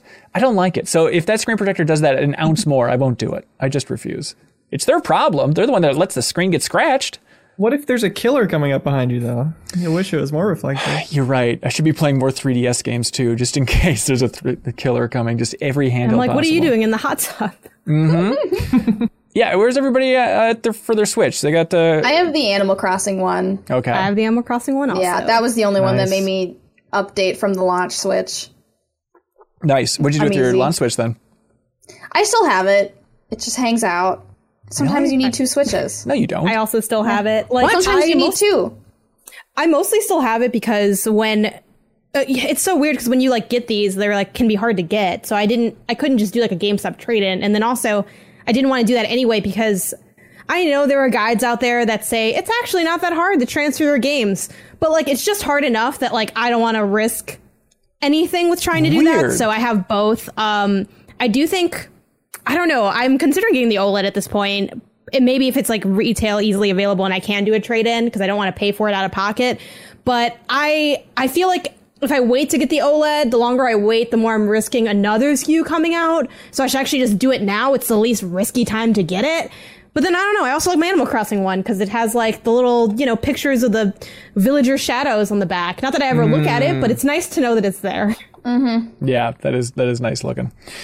That is cool. Let's see. We got another question from Jonathan Wills. Says, hey, peeps, with Extra Life coming up, this is our 25-hour charity stream this Saturday, everybody, starting at 8 a.m. Central. We're streaming with Game Informer and Easy Allies, raising money for Gillette Children's Specialty Healthcare in St. Paul, Minnesota, filled with a bunch of items we'll get into at the end of the show. Anyways, Jonathan Willis asks, what has been the most fun thing you've done while raising money? It's a good broad one. I think my first Extra Life ever? Maybe second. I ate, no, it's probably first. I ate my really, really hot pepper during the segment where I was playing Hitman. Somebody donated for me to do that. And trying to manage both those things at once. You know, fun's a weird way to describe it, but it was a hilarious segment, I think. I think back on it very fondly, even though I went and dry heaved into the toilet an hour later. Yeah, at some point we should make, or Game Informer should make, it's their stuff, just like a supercut of all the Extra Lives, because it's always such a blur, and especially those ones where people are in person together. Like, sometimes people just share like a GIF from something that happens. Like, I have no memory of this, but that's the most absurd thing of like shoving Joe's face into a cricket pie or like whatever the hell is happening. Like, there's still that stupid GIF that makes me laugh so much. Is it you, Leo, in the Sonic mask? And you're like feeding Kyle an insect and you're like looking all panicky and jittery and weird. Is that it? Remember? Yeah, I think that was me. Okay, good job back then, man. It is remarkable how much of a blur it is that I'm not 100% sure that was me. It's some dumb stuff. I don't know. Janet, you were just in like a hot dog costume, right? Is that yours? Yeah, that wasn't for charity though. That was my own ego. Oh, so I understand. I can't count that. The greatest like, charity I'm raising of money all. for me because I got stuff to pay. No, but for fun stuff, I'm gonna go non-gaming and go with when I was in high school. We had, I forgot what like we were raising money for, but we had like a dance-a-thon that we would do. And I think it's like it's either 12 hours or 24 hours. And you have a team, kind of like any relay race where it's like the rules are you need to have like 2 or X amount of people like active at all times while the other ones sleep or eat or rest. So I did that and it was pretty fun. It was like an overnight thing. Like a bunch of people were there. We'd get like, well, the people that had parents to come pick them up got picked up. The rest of us just went home on the freaking train, but it's all good. It's fine. An hour commute. It's okay. I'm exhausted. But yeah, I thought that was pretty fun because it's like a physical thing. It was a fun thing to do. And it kind of got everybody involved. Yeah. Oh, that's fun. We had a Patreon poll of like, hey, here's a bunch of different segments that we could put into Extra Life if you're really passionate about it. And it did help, I think. Leo, I don't know how you felt about it, but it was nice just to be like, okay, people are really passionate about this, so let's try and do a marathon of every Game Informer rapid fire video going back to 2014. That'll be just a weird late night segment, stuff like that. But then one of them was Just Dance 2022 segment. And I really thought like, I think that's going to get up there. And it turns out that and having us sing karaoke were shockingly low on there. It's like, okay, that's about right. I thought people would be more into the embarrassment angle, but apparently people don't want us to dance for 25 hours straight, which is fine. That's fine. That's their right. That's their right. Janet, you've been playing Just Dance? Yes. And it's Just Dance? It's Just Dance, man. Okay. I would love to see, the TLDR is it's still fun. Like, if you like that game, it's still enjoyable. It still tracks well. They have new songs. They have the unlimited pass. But I would love to just see more substantial quality of life updates title to title. Like, I think the fact that I haven't played in like a year or two and I picked this one up and it feels like exactly the same is a little bit of a problem. And frankly, I feel like Ubisoft is resting on the laurels of what is a really great idea and super fun. But they haven't really iterated enough on it, I think, especially with like a lot of the most fun stuff being gated behind having that pass, which granted the game's only $50. So it's not like it's the highest price mark when you get the pass with it. But yeah, I just would like to see a little bit more. And I would also love to see like more modern songs. I imagine like licensing and timing is maybe a reason that doesn't always feel like when I think of the music that I listen to in 2021, it is rarely the playlist of Just Dance 2022. And I wish they did a little bit more with that or something. I would have liked to see like interesting like TikTok integrations or something like that. Like, I just would like to see a little bit more with it. But I'm enjoying it. I, got a good workout in. I knocked over my Dunkin' Donuts iced coffee. Like, it was what I expected it to be. That's perfect. There you go. Owen McCarter writes in and says, hey, MinMax, hang on. These are compliments. They say, you're all very smart. Well, not like Serpazorski's smart, but One of us is. We freaking try. And you have an incredible wealth of video game knowledge, but what is one area of video game history or game development that you would like to know more about? For me, I'm still confused about European consoles.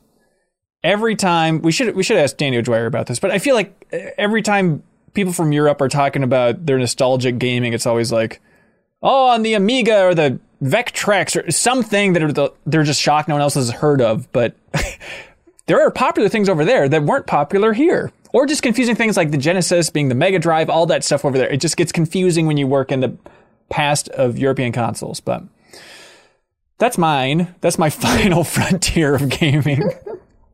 I think mine's like just level design. How you get, if you look at a level stripped of all its like fun stuff, it's just a bunch of moving boxes, which to me is just fascinating that you can develop that and then put a bunch of stuff on top of it. And somehow, I think this is the most clever thing in gaming, but somehow like teach your player what to do without telling them what to do, I think is the coolest thing in gaming, just in general, is when I, as the player, all of a sudden go, oh, they want me to do this. And they didn't have to push me. They didn't have to tell me. I think that's just like peak level design. And I think you see it a lot in Outer Wilds. They're really good at it. Yeah. Where the player themselves gets to feel like they're learning in a way. But I just think level design is so cool. Like, I've played scary games. And you know how you get chased a lot in scary games? Right. I noticed that they'll tend to kind of put hints the direction they want you to go. There's usually a light or something that you can see. And like, even in like a moment of fear when I'm panicking, they've still somehow managed to like guide me in the right direction. Totally. And to me, I just think that's so cool.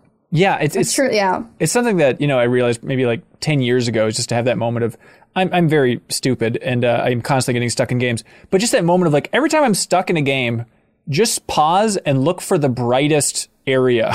And that's probably the area where you're supposed to go. It's just nice to like, okay, these common sense level design things have just kind of worked their way into the industry. Preston Dieterman says, now that Halloween is past, we are entering into my favorite time of the year for one reason and one reason alone: unrestricted access to stuffing. Do you work in a stuffing restaurant? On a scale from 1 to 10, how great is stuffing? Okay, let's just do the thing where I'll say the number on the count of 3. Okay, stuffing, everybody. 1, 2, 3, 9. 3. That was very delayed. We got The a 9. stuffing I have at Thanksgiving, family Thanksgiving, is the best thing I eat the entire year. Really? Way up there. Yeah, it's crazy. What is there a secret recipe? Yeah. What is it? And don't think I'm telling you. Oh, dang There's it, Leo. there's Grand Marnier is in it. The like orange liqueur. I don't even know what you're saying to me right now. Yeah, do we have to Like, drink what? that for Nintendo Online? Like, Grandma, what? No, that's liqueur, Ben. We're not drinking liqueur. Well, we can put it in the poll next week for New Show Plus. We'll see how it goes, Sarah. I don't know. When we didn't celebrate last year, I got the recipe and made it at home and made a giant tub of it that we had for a couple weeks, and it was amazing. Yeah, maybe I just haven't had good stuffing in my life. It's always been meh for To me, it just seems like spongy croutons. And I love croutons, but Yeah. keep them crisp, please. Yeah, the spongy thing. But Janet, you're all in on this stuffing too? Yeah. Again, I don't think we have like a super banger recipe for it. It's definitely not a secret. Some of it comes just from the back of the stuffing box. But you know, we chop up like extra stuff like celery and other like foods to add to the mix, and then we put a lot of the stuffing inside the turkey, and then we have some on the edges that are wrapped in aluminum foil, and they kind of soak up the taste. And then we do a really good job with our turkey. We finally figured out how not to make it dry at all, so we like brine it overnight, and like we have like it's a whole production. We've like finally gotten it down. We always forget like 1 or 2 steps and then have to frantically Google or try to remember, and then people are arguing, no, it's not how you do it, you're gonna ruin the thing. And so it's a whole thing. Then we get in the oven and it's all good, and you know, at the end of the day, yes, it's great because you can just, I love food that you can just shovel, you know what I mean? You can just put it away indefinitely. Okay, all right. Maybe I gotta reevaluate stuffing. Gio Benogi says, hey, Min-Max, something I really miss when going from controller to keyboard and mouse is haptic feedback. To me, that slight rumble of a controller helps me get really immersed into a game. How zany of an idea is a mouse or keyboard with haptic feedback? We should have talked about this when we were talking about gaming 100 years from now. Is good haptic feedback in a mouse? They do this, right? Do they? Haptic feedback I don't in think gaming so. mice? But the problem is that like it shakes the aimer That's what I'm saying. Like, it kind of defeats the whole purpose of, like, using a mouse. If I was trying to shoot and they started shaking my mouse, I would be so mad. Yeah. I don't even mind that because if it was like a single player game where it's like, oh, the gun's got recoil or jamming or whatever, in multiplayer, imagine recoil, it shoots it, the mouse just shoots back into your lap. Oh my god, I love You gotta that. click really hard. Honestly, The though, problem with the it would be rumble kind is, of like, cool. You leave a controller on the table, and if it rumbles, That's what I'm it wakes saying. up your neighborhood. There's no way to do that for a keyboard. I consistently put my controller down during cutscenes. So I'm literally just vibing, like watching a cutscene, and all of a sudden my controller's like in my lap, like, just off the table, and I'm like, what's happening? Right. I don't know if haptic feedback's ever like added immersion for me personally to a game. I've never been like, oh, it's really rumbly in here. I can feel it in my hands. It's just, honestly, it's more distracting because then you're thinking of your hands instead of what's happening on the screen. I understand everyone's gaga over the DualSense, but for me, I'm totally with you. I don't think it's immersion at the core. Riders Republic, I think it's nice. The rumbling of a dirt road versus a well-paved one. Okay, The that's subtler interesting. uses of it, I think, are good. Yeah. I guess it's like the PS5 controller has really good haptic feedback. But like my USB Xbox controller, it's got one rumble speed and that's it. Right. Like what games like it's like you gotta develop for the haptic feedback of the PS5 controller, which is limiting in itself. Yeah. So I can't stop thinking now about a mouse, though, that does like kick back when you shoot. Just like a little bit. Not like a pistol even, but let's say 7% pistol kickback. Like every time you clicked a mouse, it just like back, like went back in your hand a little bit. I think that's a fun idea. I would buy It would that go mouse. up, really. What's that? It would go up, kind of away from you. Well, I think it would launch back kind of like that at a weird No, but it would angle. have to go up forward because it would kick the gun up in the game, you know? Unless you have inverted oh, aiming. you're thinking of it going up, and Ben's thinking of it recoiling back. Right. Yeah. I was thinking of it like levitating off of the desk or something. I feel Yeah. we should lean really into it if anyone makes this. Like haptic feedback, but like all the time on the keyboard. Like whenever I hit a period and end a sentence, like it's like, "Brr," just so I can like when I'm writing my articles and stuff, I'm really like engrossed in there, you know? Yeah. Yeah. Like, you're basically getting electrocuted every time you hit X on the keyboard. Like just fun stuff like that. Yeah. People take their gaming mice super seriously, and that's what I learned when I worked in like PC accessories. But like there's already mice that you can change the weight of. Like it comes with different weights that you can put into the mouse. Really? And like the lighter the mouse, the better. Like the more aerodynamic the mouse, the better. Aerodynamic. So yeah, it's serious business. Okay, messing with your computer mouse. My God. Swiggity swoo. Patreon. That's how the thing operates. Yeah, Leo. Good right. job, Nailed it. man. Right on Good time. job. That's that Never on GPA schedule, but kicking always on in. time. Hell yeah. Can we go back and raise your GPA by a whole point? Because, goddamn. Swiggity swoo writes in and to says, one? what's the hardest you've ever worked for something only to realize it was a colossal waste of time?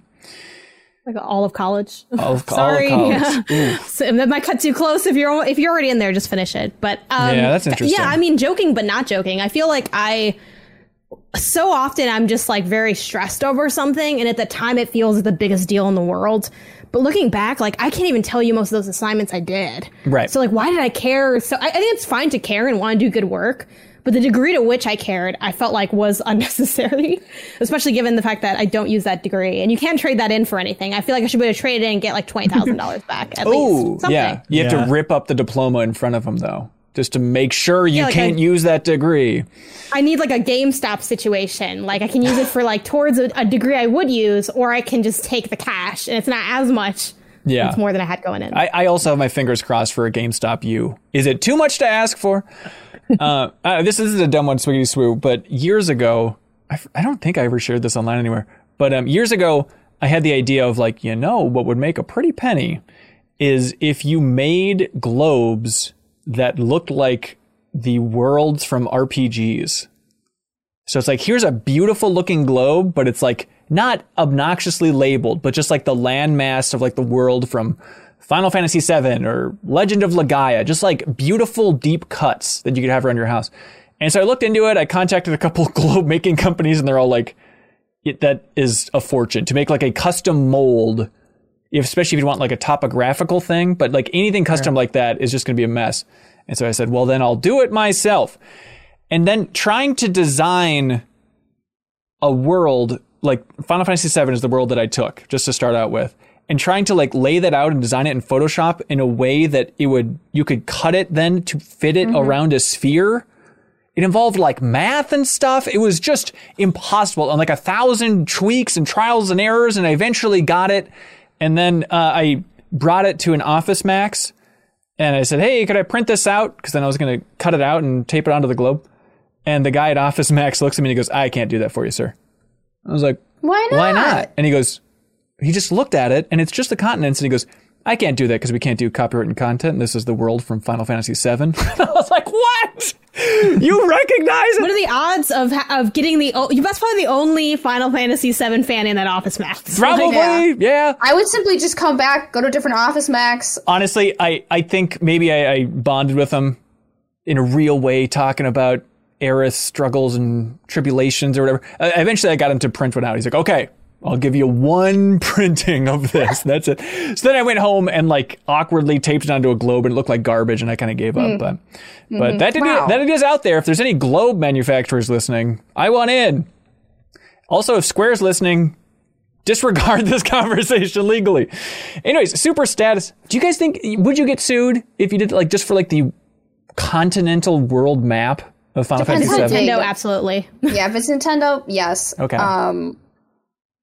It just depends Everybody how else, big it gets. maybe not. Yeah. And maybe if you didn't put the name on it. I think you'd put like something cheeky like... If you called it like First Fantasy World or something, and it clearly was Final Fantasy VII, you could maybe be like, oh. Right. But does the regular globe even say Earth on it? I don't think it You does. can get around that. Yeah. Yeah, who's Earth's lawyer? What do they do? What do they got going on? Hang on. This sounds like a Globe's good... been sued? This is a good animated show. Earth's Lawyer? Let's start writing that show for Netflix. Super Status writes in and says, what's up, everyone? I was shooting hoops the other day. A lot of braggers in the questions this week. And I suddenly remembered... my millions. I suddenly remembered a game I used to play back in elementary school called Bell Jump. Our PE coach would tie a bell to a string, then hang it over a basketball hoop. He then had all the students from the same grade, level one by one, try and run and then jump and see who could hit the bell. If you missed it, you were out, and if you hit it, you would advance to the next round where the bell would be raised another several inches. I remember having so much fun playing that game because I was always one of the last few remaining. Also, I was a cat. No, that's not true. That was just my joke. That was just my killer joke. Hold for applause. Anyways, back to the question. But as always, we lost to some kid named Nikki. Man, do I still hate him. Well, we hear you. So do you all remember what your favorite game back in school was and how you played it?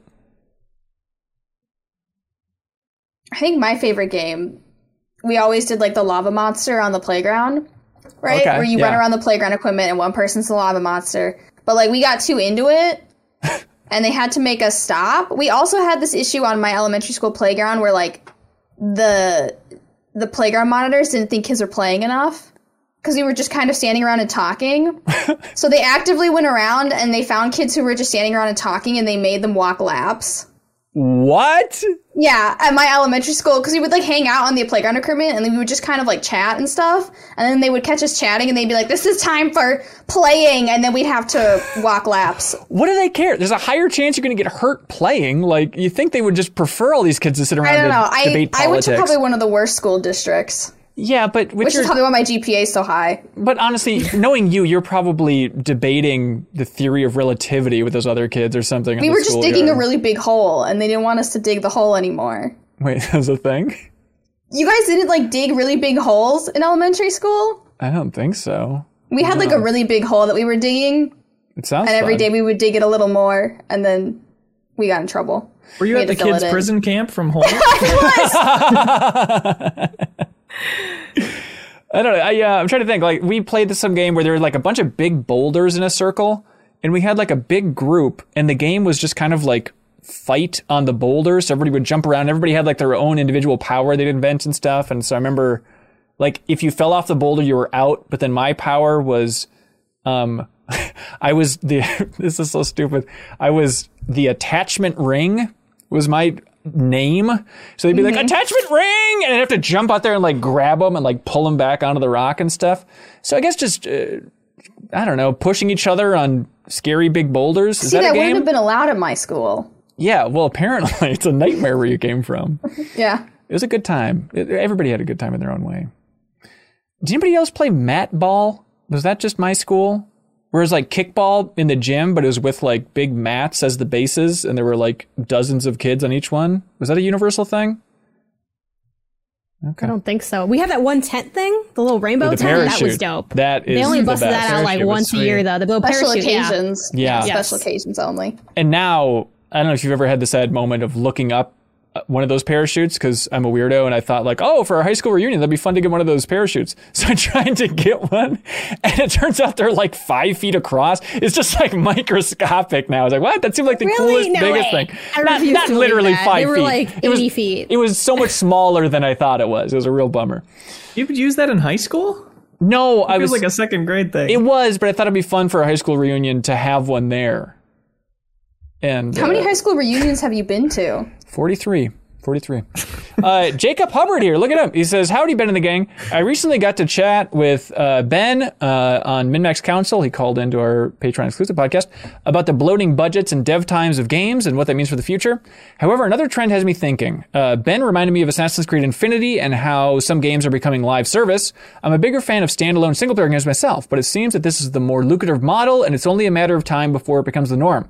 How many franchises do you think will move to this model in the next 10 to 15 years? What's a series you think might be a shoe-in? P.S. Leo Vader's video on why kids love horror was indeed quite hilarious. Thank you for the recommendation. I was plugging your video on that call, Leo. Oh, thank you for doing that. Genuinely, the last 4 seconds of that video, I know it's Leo, I know you made it, but you might even think it's stupid. I laughed harder at those 4 seconds than I have over any of your videos. And every one of your videos has made me laugh a lot, but it just killed me. I definitely thought it was very stupid, but I said if it's making me laugh this much, Yes, it correct. probably works. Correct. I think optimistically, we've passed the peak of games as service franchise switches. Like, I think there's been enough flops in that department now that people are starting to be more wary of it. Again, optimistically. But I was reading on the Avengers subreddit this morning, the Avengers game subreddit, like how Crystal Dynamics talks about that game and how they talked about it to investors as like, we made a lot of mistakes and we like shouldn't have pushed it in this direction really, or shouldn't have taken on this project for what our company was capable of doing. Interesting. And that's definitely a game that's been, struggling. It's been getting new content, but not really at the rate where it's clear it's a massive success or anything. Right. So you really think it's over? I mean, even with Halo Infinite maybe being a starting point for Halo in this model, maybe they're going to build on that in a big way. And then Assassin's Creed is clearly going in that direction. I wouldn't be surprised if other Ubisoft things follow. Like, here's just the Far Cry living game. Have at it. I think massive things are still going to do it, but I think it'll be less of a sure thing than people thought it was, or worth the investment at least. Yeah. Again, being optimistic here, could be totally wrong. Sure. Yeah, I mean, I definitely... Yeah, never mind. With Guardians of the Galaxy, last thing I want to say on Guardians of the Galaxy now, like that's all anybody's talking about in the Avengers game subreddit is like, wish this game was more like Guardians of the Galaxy because everybody loves that. Yeah, are you playing that, by the way, and Leo? No, I haven't. I'm curious if you'll like it. I don't know. But with that much Avengers experience, I'm still playing Guardians, and I still really love it. It's one of my favorite of the year so far, actually. Like, I'm shocked by how much I'm enjoying that. But yeah, what do y'all think? Living games, what's next? I would like Just Dance to be a living game. Like, especially, again, it sounds mean, but if they're not going to be doing massive iterations, I would rather just kind of pay a potentially, ideally maybe a little bit lower annual fee to just keep, like, if I'm really just paying for the songs, I'd like to just sign up for that and just be bought into that. Mm-hmm. Yeah. I wish I could just buy the songs, because on Just Dance, there's like 5 songs that I really like, and I don't want to pay like $10 a month or however much it is to access these 5 songs whenever I want. So, sure. I don't know. It's like, I like Just Dance, but they really push the subscription, and they really bury the free stuff under the stuff that you need to pay for. Ugh.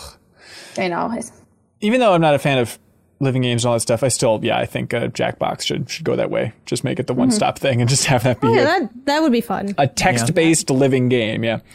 Let's see. Is this fun? Mitch says, on last week's show, you said you wanted us to send in fastball questions.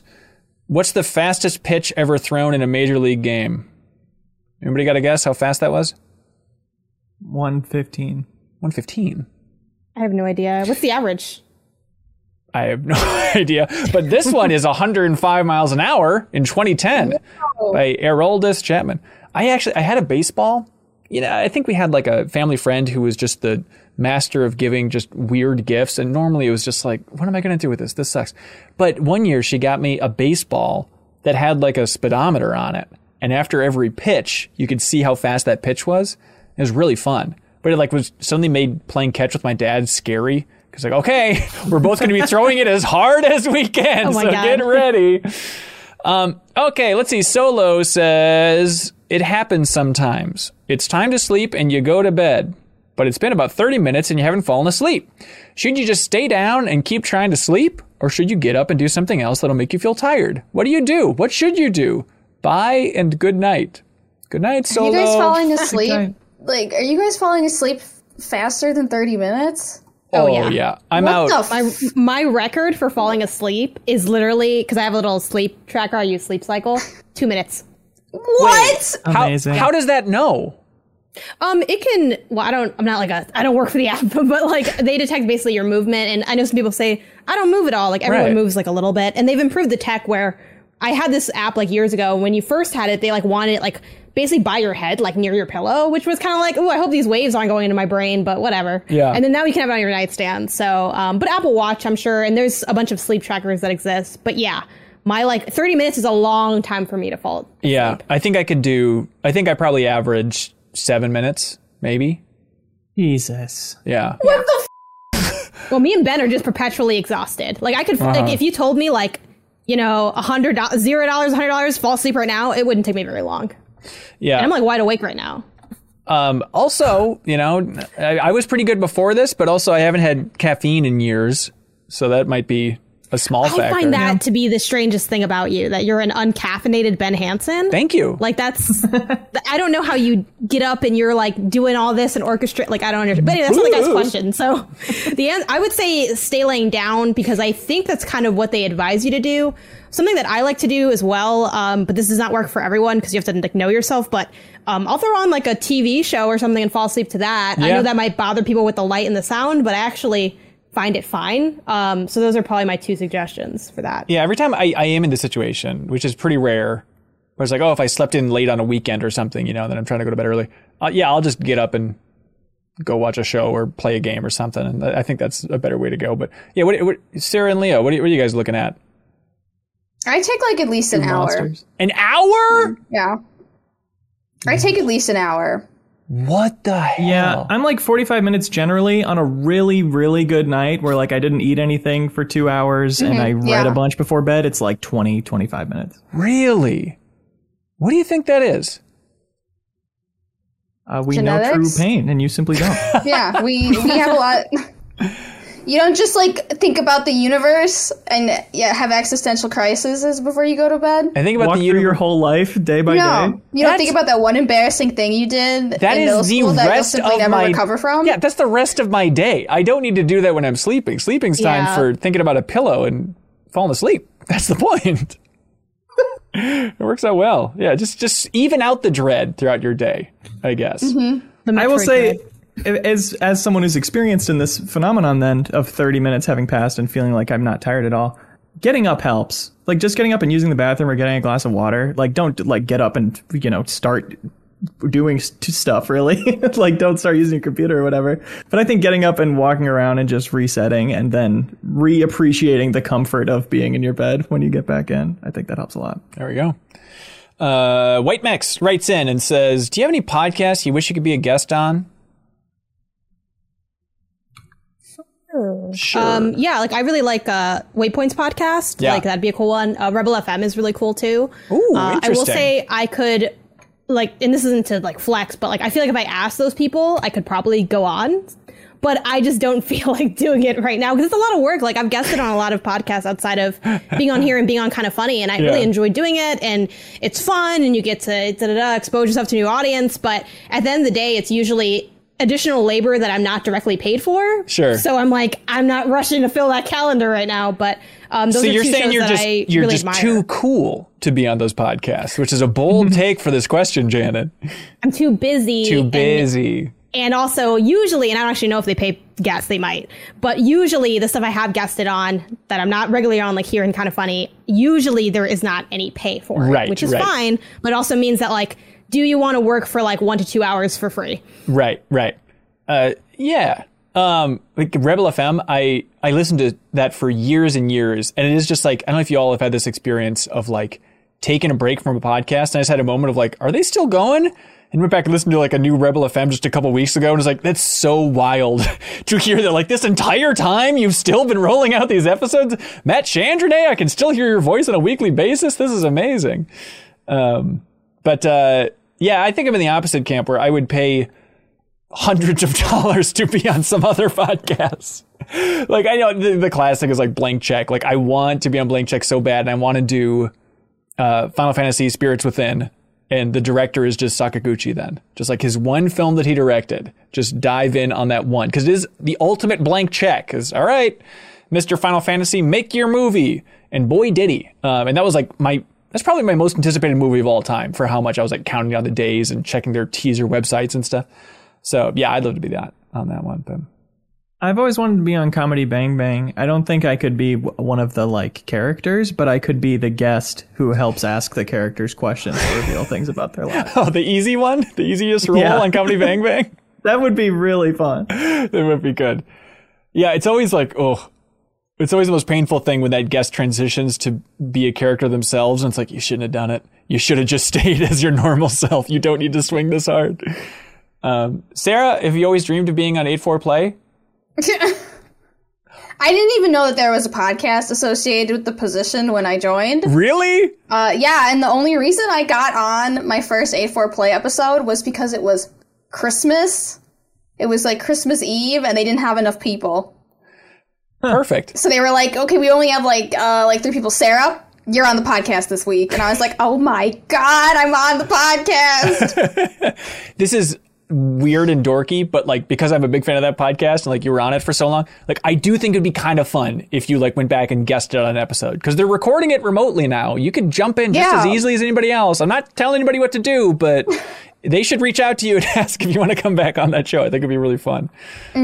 Let's see. I think that's it for questions. Anybody got something for question of the week? I like the sleep one. It really I was thinking about that put too. down the dividing line. I really didn't realize and it's like a competitive sleeper.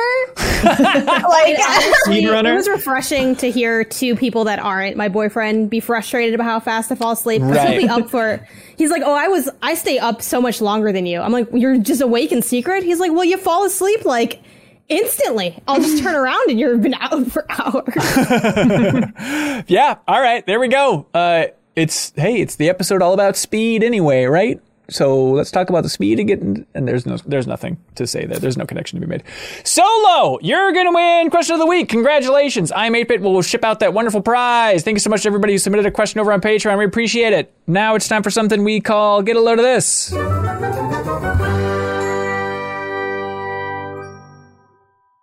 There it was. And now here it is. I'll go first. I'm going to take the big stand. Get a load of this, everybody. The former Nintendo programmer, Giles Goddard, he finally tweeted out a GIF, and it's a GIF of his prototype for Zelda 64. It eventually became Ocarina of Time, obviously, where he shows how the earliest prototype that he was working on for that game, when he was working at Nintendo, involved portals. It's like a weird crystal, and you go through the crystal, and then you're teleported to a different part of the castle. He shared this GIF. A lot of people shared that news story, and that originally came, that idea that was even in that prototype, from our interview with Giles, I forget now, I'm terrible, but from earlier this year. We interviewed him about working at Nintendo, working with Miyamoto, working on Super Mario 64, like the development conditions for Super Mario 64. But I was just really happy that in that interview we talked about this tech demo that he made for Zelda 64 that had these working portals before the game Portal. And he's like, yeah, I think I have it on a computer. I don't know. But apparently somebody then just asked him on Twitter, like, hey, you ever going to show those portals? And he's like, yeah, here you go. And he just shared the GIF. And so I just wanted to thank everybody in the community, because it's like, oh, it's kind of cool that, like, you know, people on Patreon support MinMax, that allows us to exist. And that resulted in that interview, which led to this. And so because of your support, a little more gaming history about Ocarina of Time was unearthed. So thanks, everybody, for completing the big circle. Sarah, you got something? Yeah, get a load of this. Let me know if you guys or anyone in the community plays this game. but I have discovered this game. It was released in 2019 called Day of Dragons. That's not Which is real. a giant open world survival game where you play as a dragon and you get to choose your dragon clan and your dragon element, and you fight other dragons, which are other people. And you can have like a dragon family and you can make dragon babies, which can also be other players. And essentially you're just role playing as dragons, trying to fight other dragons for like territory. But I am constantly surprised, like, creativity truly knows no bounds in gaming, because these dragons look cool as hell. They look like Game of Thrones dragons. Huh. And you just fly around and you fight other people and make a dragon family. This is dangerously close to horse girl territory, you realize, Sarah. It's dragon girl territory. Yeah, dragon girl territory. Yeah. All right. That's the future. Day of Dragons. Are you actually going to keep playing this? I haven't. I literally just learned of it today, to be quite honest, and I am fascinated. Ooh, can you stream it next week for MinMax? Yeah, well, we'll see. Okay. Maybe I'll try it out first. Okay. You know, I mean, it could sound better than it actually is. That's true. That's true. All right, that's fair. Leo? Get a load of this hot new video. Okay. It's called We Can Save FPS Games by the user Basically Homeless. It's a really interesting video that breaks down the rise of cheating in FPS games over the past couple years, how it's gotten so bad, why the incentive is so much higher for people who create these hacks than it is for companies to effectively stop them.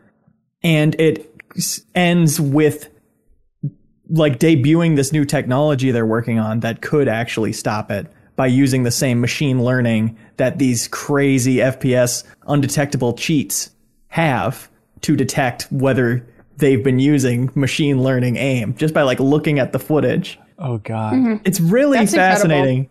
Yeah, it's super. Yeah, nothing destroys an online competitive game more like than cheating, in my opinion. So it's like a really big issue, especially with kind of like the PC cafes in South Korea, where you can literally, in China, where you can literally get a PC that already has cheats installed on it. Oh, really? Yeah, like you can go places. This was a huge issue with like Valorant and, you know, League of Legends and Overwatch, where like you can go to these places to play on a gaming PC that already has cheats installed, and you just kind of pay for it. No. But it's crazy. Illegal. Yeah, it's not illegal. I mean, technically it is, but like, how can they find you? They'll find you, but it's like, you know, how are they going to get you, really? I mean, they'll get you, but I mean, really, it's really going to be how? that bad. Yeah, yeah. That's cool. Link below for all this stuff. Janet? Yeah, I don't know why. Get a load of this. I don't know why all of mine are like dark capitalism ones, but it's just the stuff that comes across my desk. So my brother put me onto this article, and it is meet the guy who spends just $150 a year to eat all his meals at Six Flags. Yes. So this is a guy who said, look, I have all this debt. I need to figure out a way to cut corners here. And apparently he's like a 5 minutes or a 5 minute drive away from Six Flags. So he was like, you can get all around access, $150 unlimited year-round access to Six Flags, which includes parking and 2 meals a day. So that's what he did. He did this for 7 years. And in that time was able to pay down student loans, get married, and buy a house. So it is possible if you're willing to eat Six Flags exclusively for 7 consecutive years. That sounds like a weird super size me challenge. Like, I wonder what like the healthiest thing you could get at that Six Flags is for multiple meals a day. The article does break down, it does mention how it's super unhealthy, but breaks down like some of what those meals look like and the combinations and things. But yes, it is very, God, what's the name of the super size me guy? I forget his name. Morgan Spurlock? No idea why. I like to hit 30 days. I don't think it goes on anymore, but the show afterwards, 30 days, was also kind of an interesting look at those things. But. Yeah, I love that idea. Yeah. Like, obviously, I'm a fan of anybody gaming the system like that. It's very, you know, punch drunk love with the pudding, the whole thing. But how does no one else catch on that that's an easy way to have free food for an entire year? Is it easy? Living 5 minutes from Six Flags is pretty situational. I guess that's true. Still, I don't know. It seems like more people would have done this. I feel like the money they make tricking people into buying this pass probably offsets this man coming into their park and like eating twice a day. I think it's just everybody did it, it would be an issue. Right. But I think it's like one of those like, you know, lost. You're like, it's probably not. Yeah. I wonder if he's just like on a first name basis with everybody at those weird food stalls. Six Flags, like what a 7 weird, years. Yeah, what a weird life. Yeah, I wouldn't be able to do that. I wouldn't be able No. to eat the same food.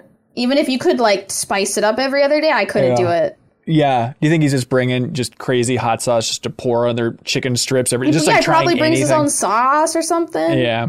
I'd bring like a little to-go. I would just bring a to-go container. So I wouldn't have to stay there. I would just like... I wonder how often he's riding the ride while he's there. Like, let me just jump on the Raging Bull. I think I saw someone on TikTok who was doing this, and they came when the park opened at like 9, and they would ride rides until like 10 or 11 when the food stands opened, and then they would get their food and leave. So... It's a good life. You can live it. Hey, get a load of this. Everybody shares a get a load of this in the community all day, every day in the private Discord, which you get access to if you support us at any tier on Patreon.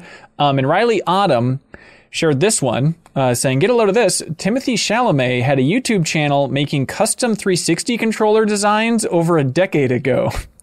So Timothy Chalamet, famous actor at this point, in Dune, all that other good stuff, Little Women.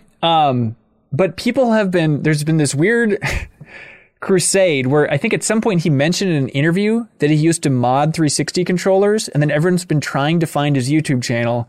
People eventually did based on the scar on his hand, which is so weirdly specific. And so now his old YouTube channel, which is Modded Controller 360, has more subs than MinMax's YouTube channel. And it's just a bunch of old videos. Here's him talking. Can the videos be monetized? It's good YouTube. It says Modded Controller 360 with the controller of the week. Here's Red Tiger. Started it today. Yesterday. Finished it today. It looks nice. It looks sexy. One of our greatest thespians there, Timothy Chalamet. Nope. You're Nothing done. sexier You're than done. a I Red hate Tiger when 360 people- controller. No, whenever people talk about tech as being sexy, I just... It is weird. I feel like we've gotten away from that to some extent. But anyways, yeah, there's a link below not if you want far to go. enough. Okay, right, each their own. All right, that's it, everybody. Thank you for watching or listening to the MinMax Show podcast. Plug, stuff to see, stuff to do. Janet, what do you got going on in your life? Yeah, I just, over on my site, pen2pixels.com, I have my Just Dance first impressions up, but I also have my updated list of the best games of 2021 so far. Ooh. My current top 10. We'll see if anything can break through or if there's any more reshuffling. I'm going to post my last one probably like December or something. Sweet. So go check that out. Cool. Sarah, what do you got going on? You can find me on Twitch at SarahPods, or also on Twitter at SarahPods. I stream games a lot on Twitch. We're finally out of our horror games, so going to be checking out that new Animal Crossing update soon. Very excited for the game to be finally finished. So, perfect. That sounds great. Leo, your new horror video about scaring kids is up now? Yes, thank you for the good plug for it. Also, tell me what I should do with my YouTube play button. Oh, yeah. Congratulations again. Congratulations. This is Thank the you. humble brag Can episode. Can you use it as a charcuterie board? We had that exact idea. It's a good idea. It is a good idea. It's so shiny and silver. I don't want to get salami grease over it, but I kind of do. Right. So you're looking for something silly conceptually to do with it, but not like destroy it. Right. Right. Yeah. Although I could just order another one. Okay. Can you like drill it in and make it like your toilet seat cover or something? Is it big enough for that? How much was good. it? Can I ask how much it was to order? It was free. If I wanted to order another one, it's like $40 or something. What? That's not too bad. Just to keep getting them for every room of the house? What if you just kept, or what if we just like kept getting you them more and more? What if that was your Christmas present? Was another YouTube play button every holiday? And then not just a charcuterie board, but plates. Yeah. Right. Every meal. You can be the new Six Flags guy. It's kind of your thing. What a savings. Oh, you should take it to Target with you. Put it in the little thing like a child. Take it shopping in the gaming section. You gotta show everybody the label on there, Leo. The text on there. Like read the message. Yeah. That it's on there. It's presented to Leo in his little videos. How long did it take you to come up with that? It's kind of was already in my Prestige TV video, so I kind of reappropriated it from that. Well, there we go. Perfect. A little homage to myself for myself. Congratulations, Leo. We're all very jealous. Thank you. We have Extra Life coming up this Saturday, everybody.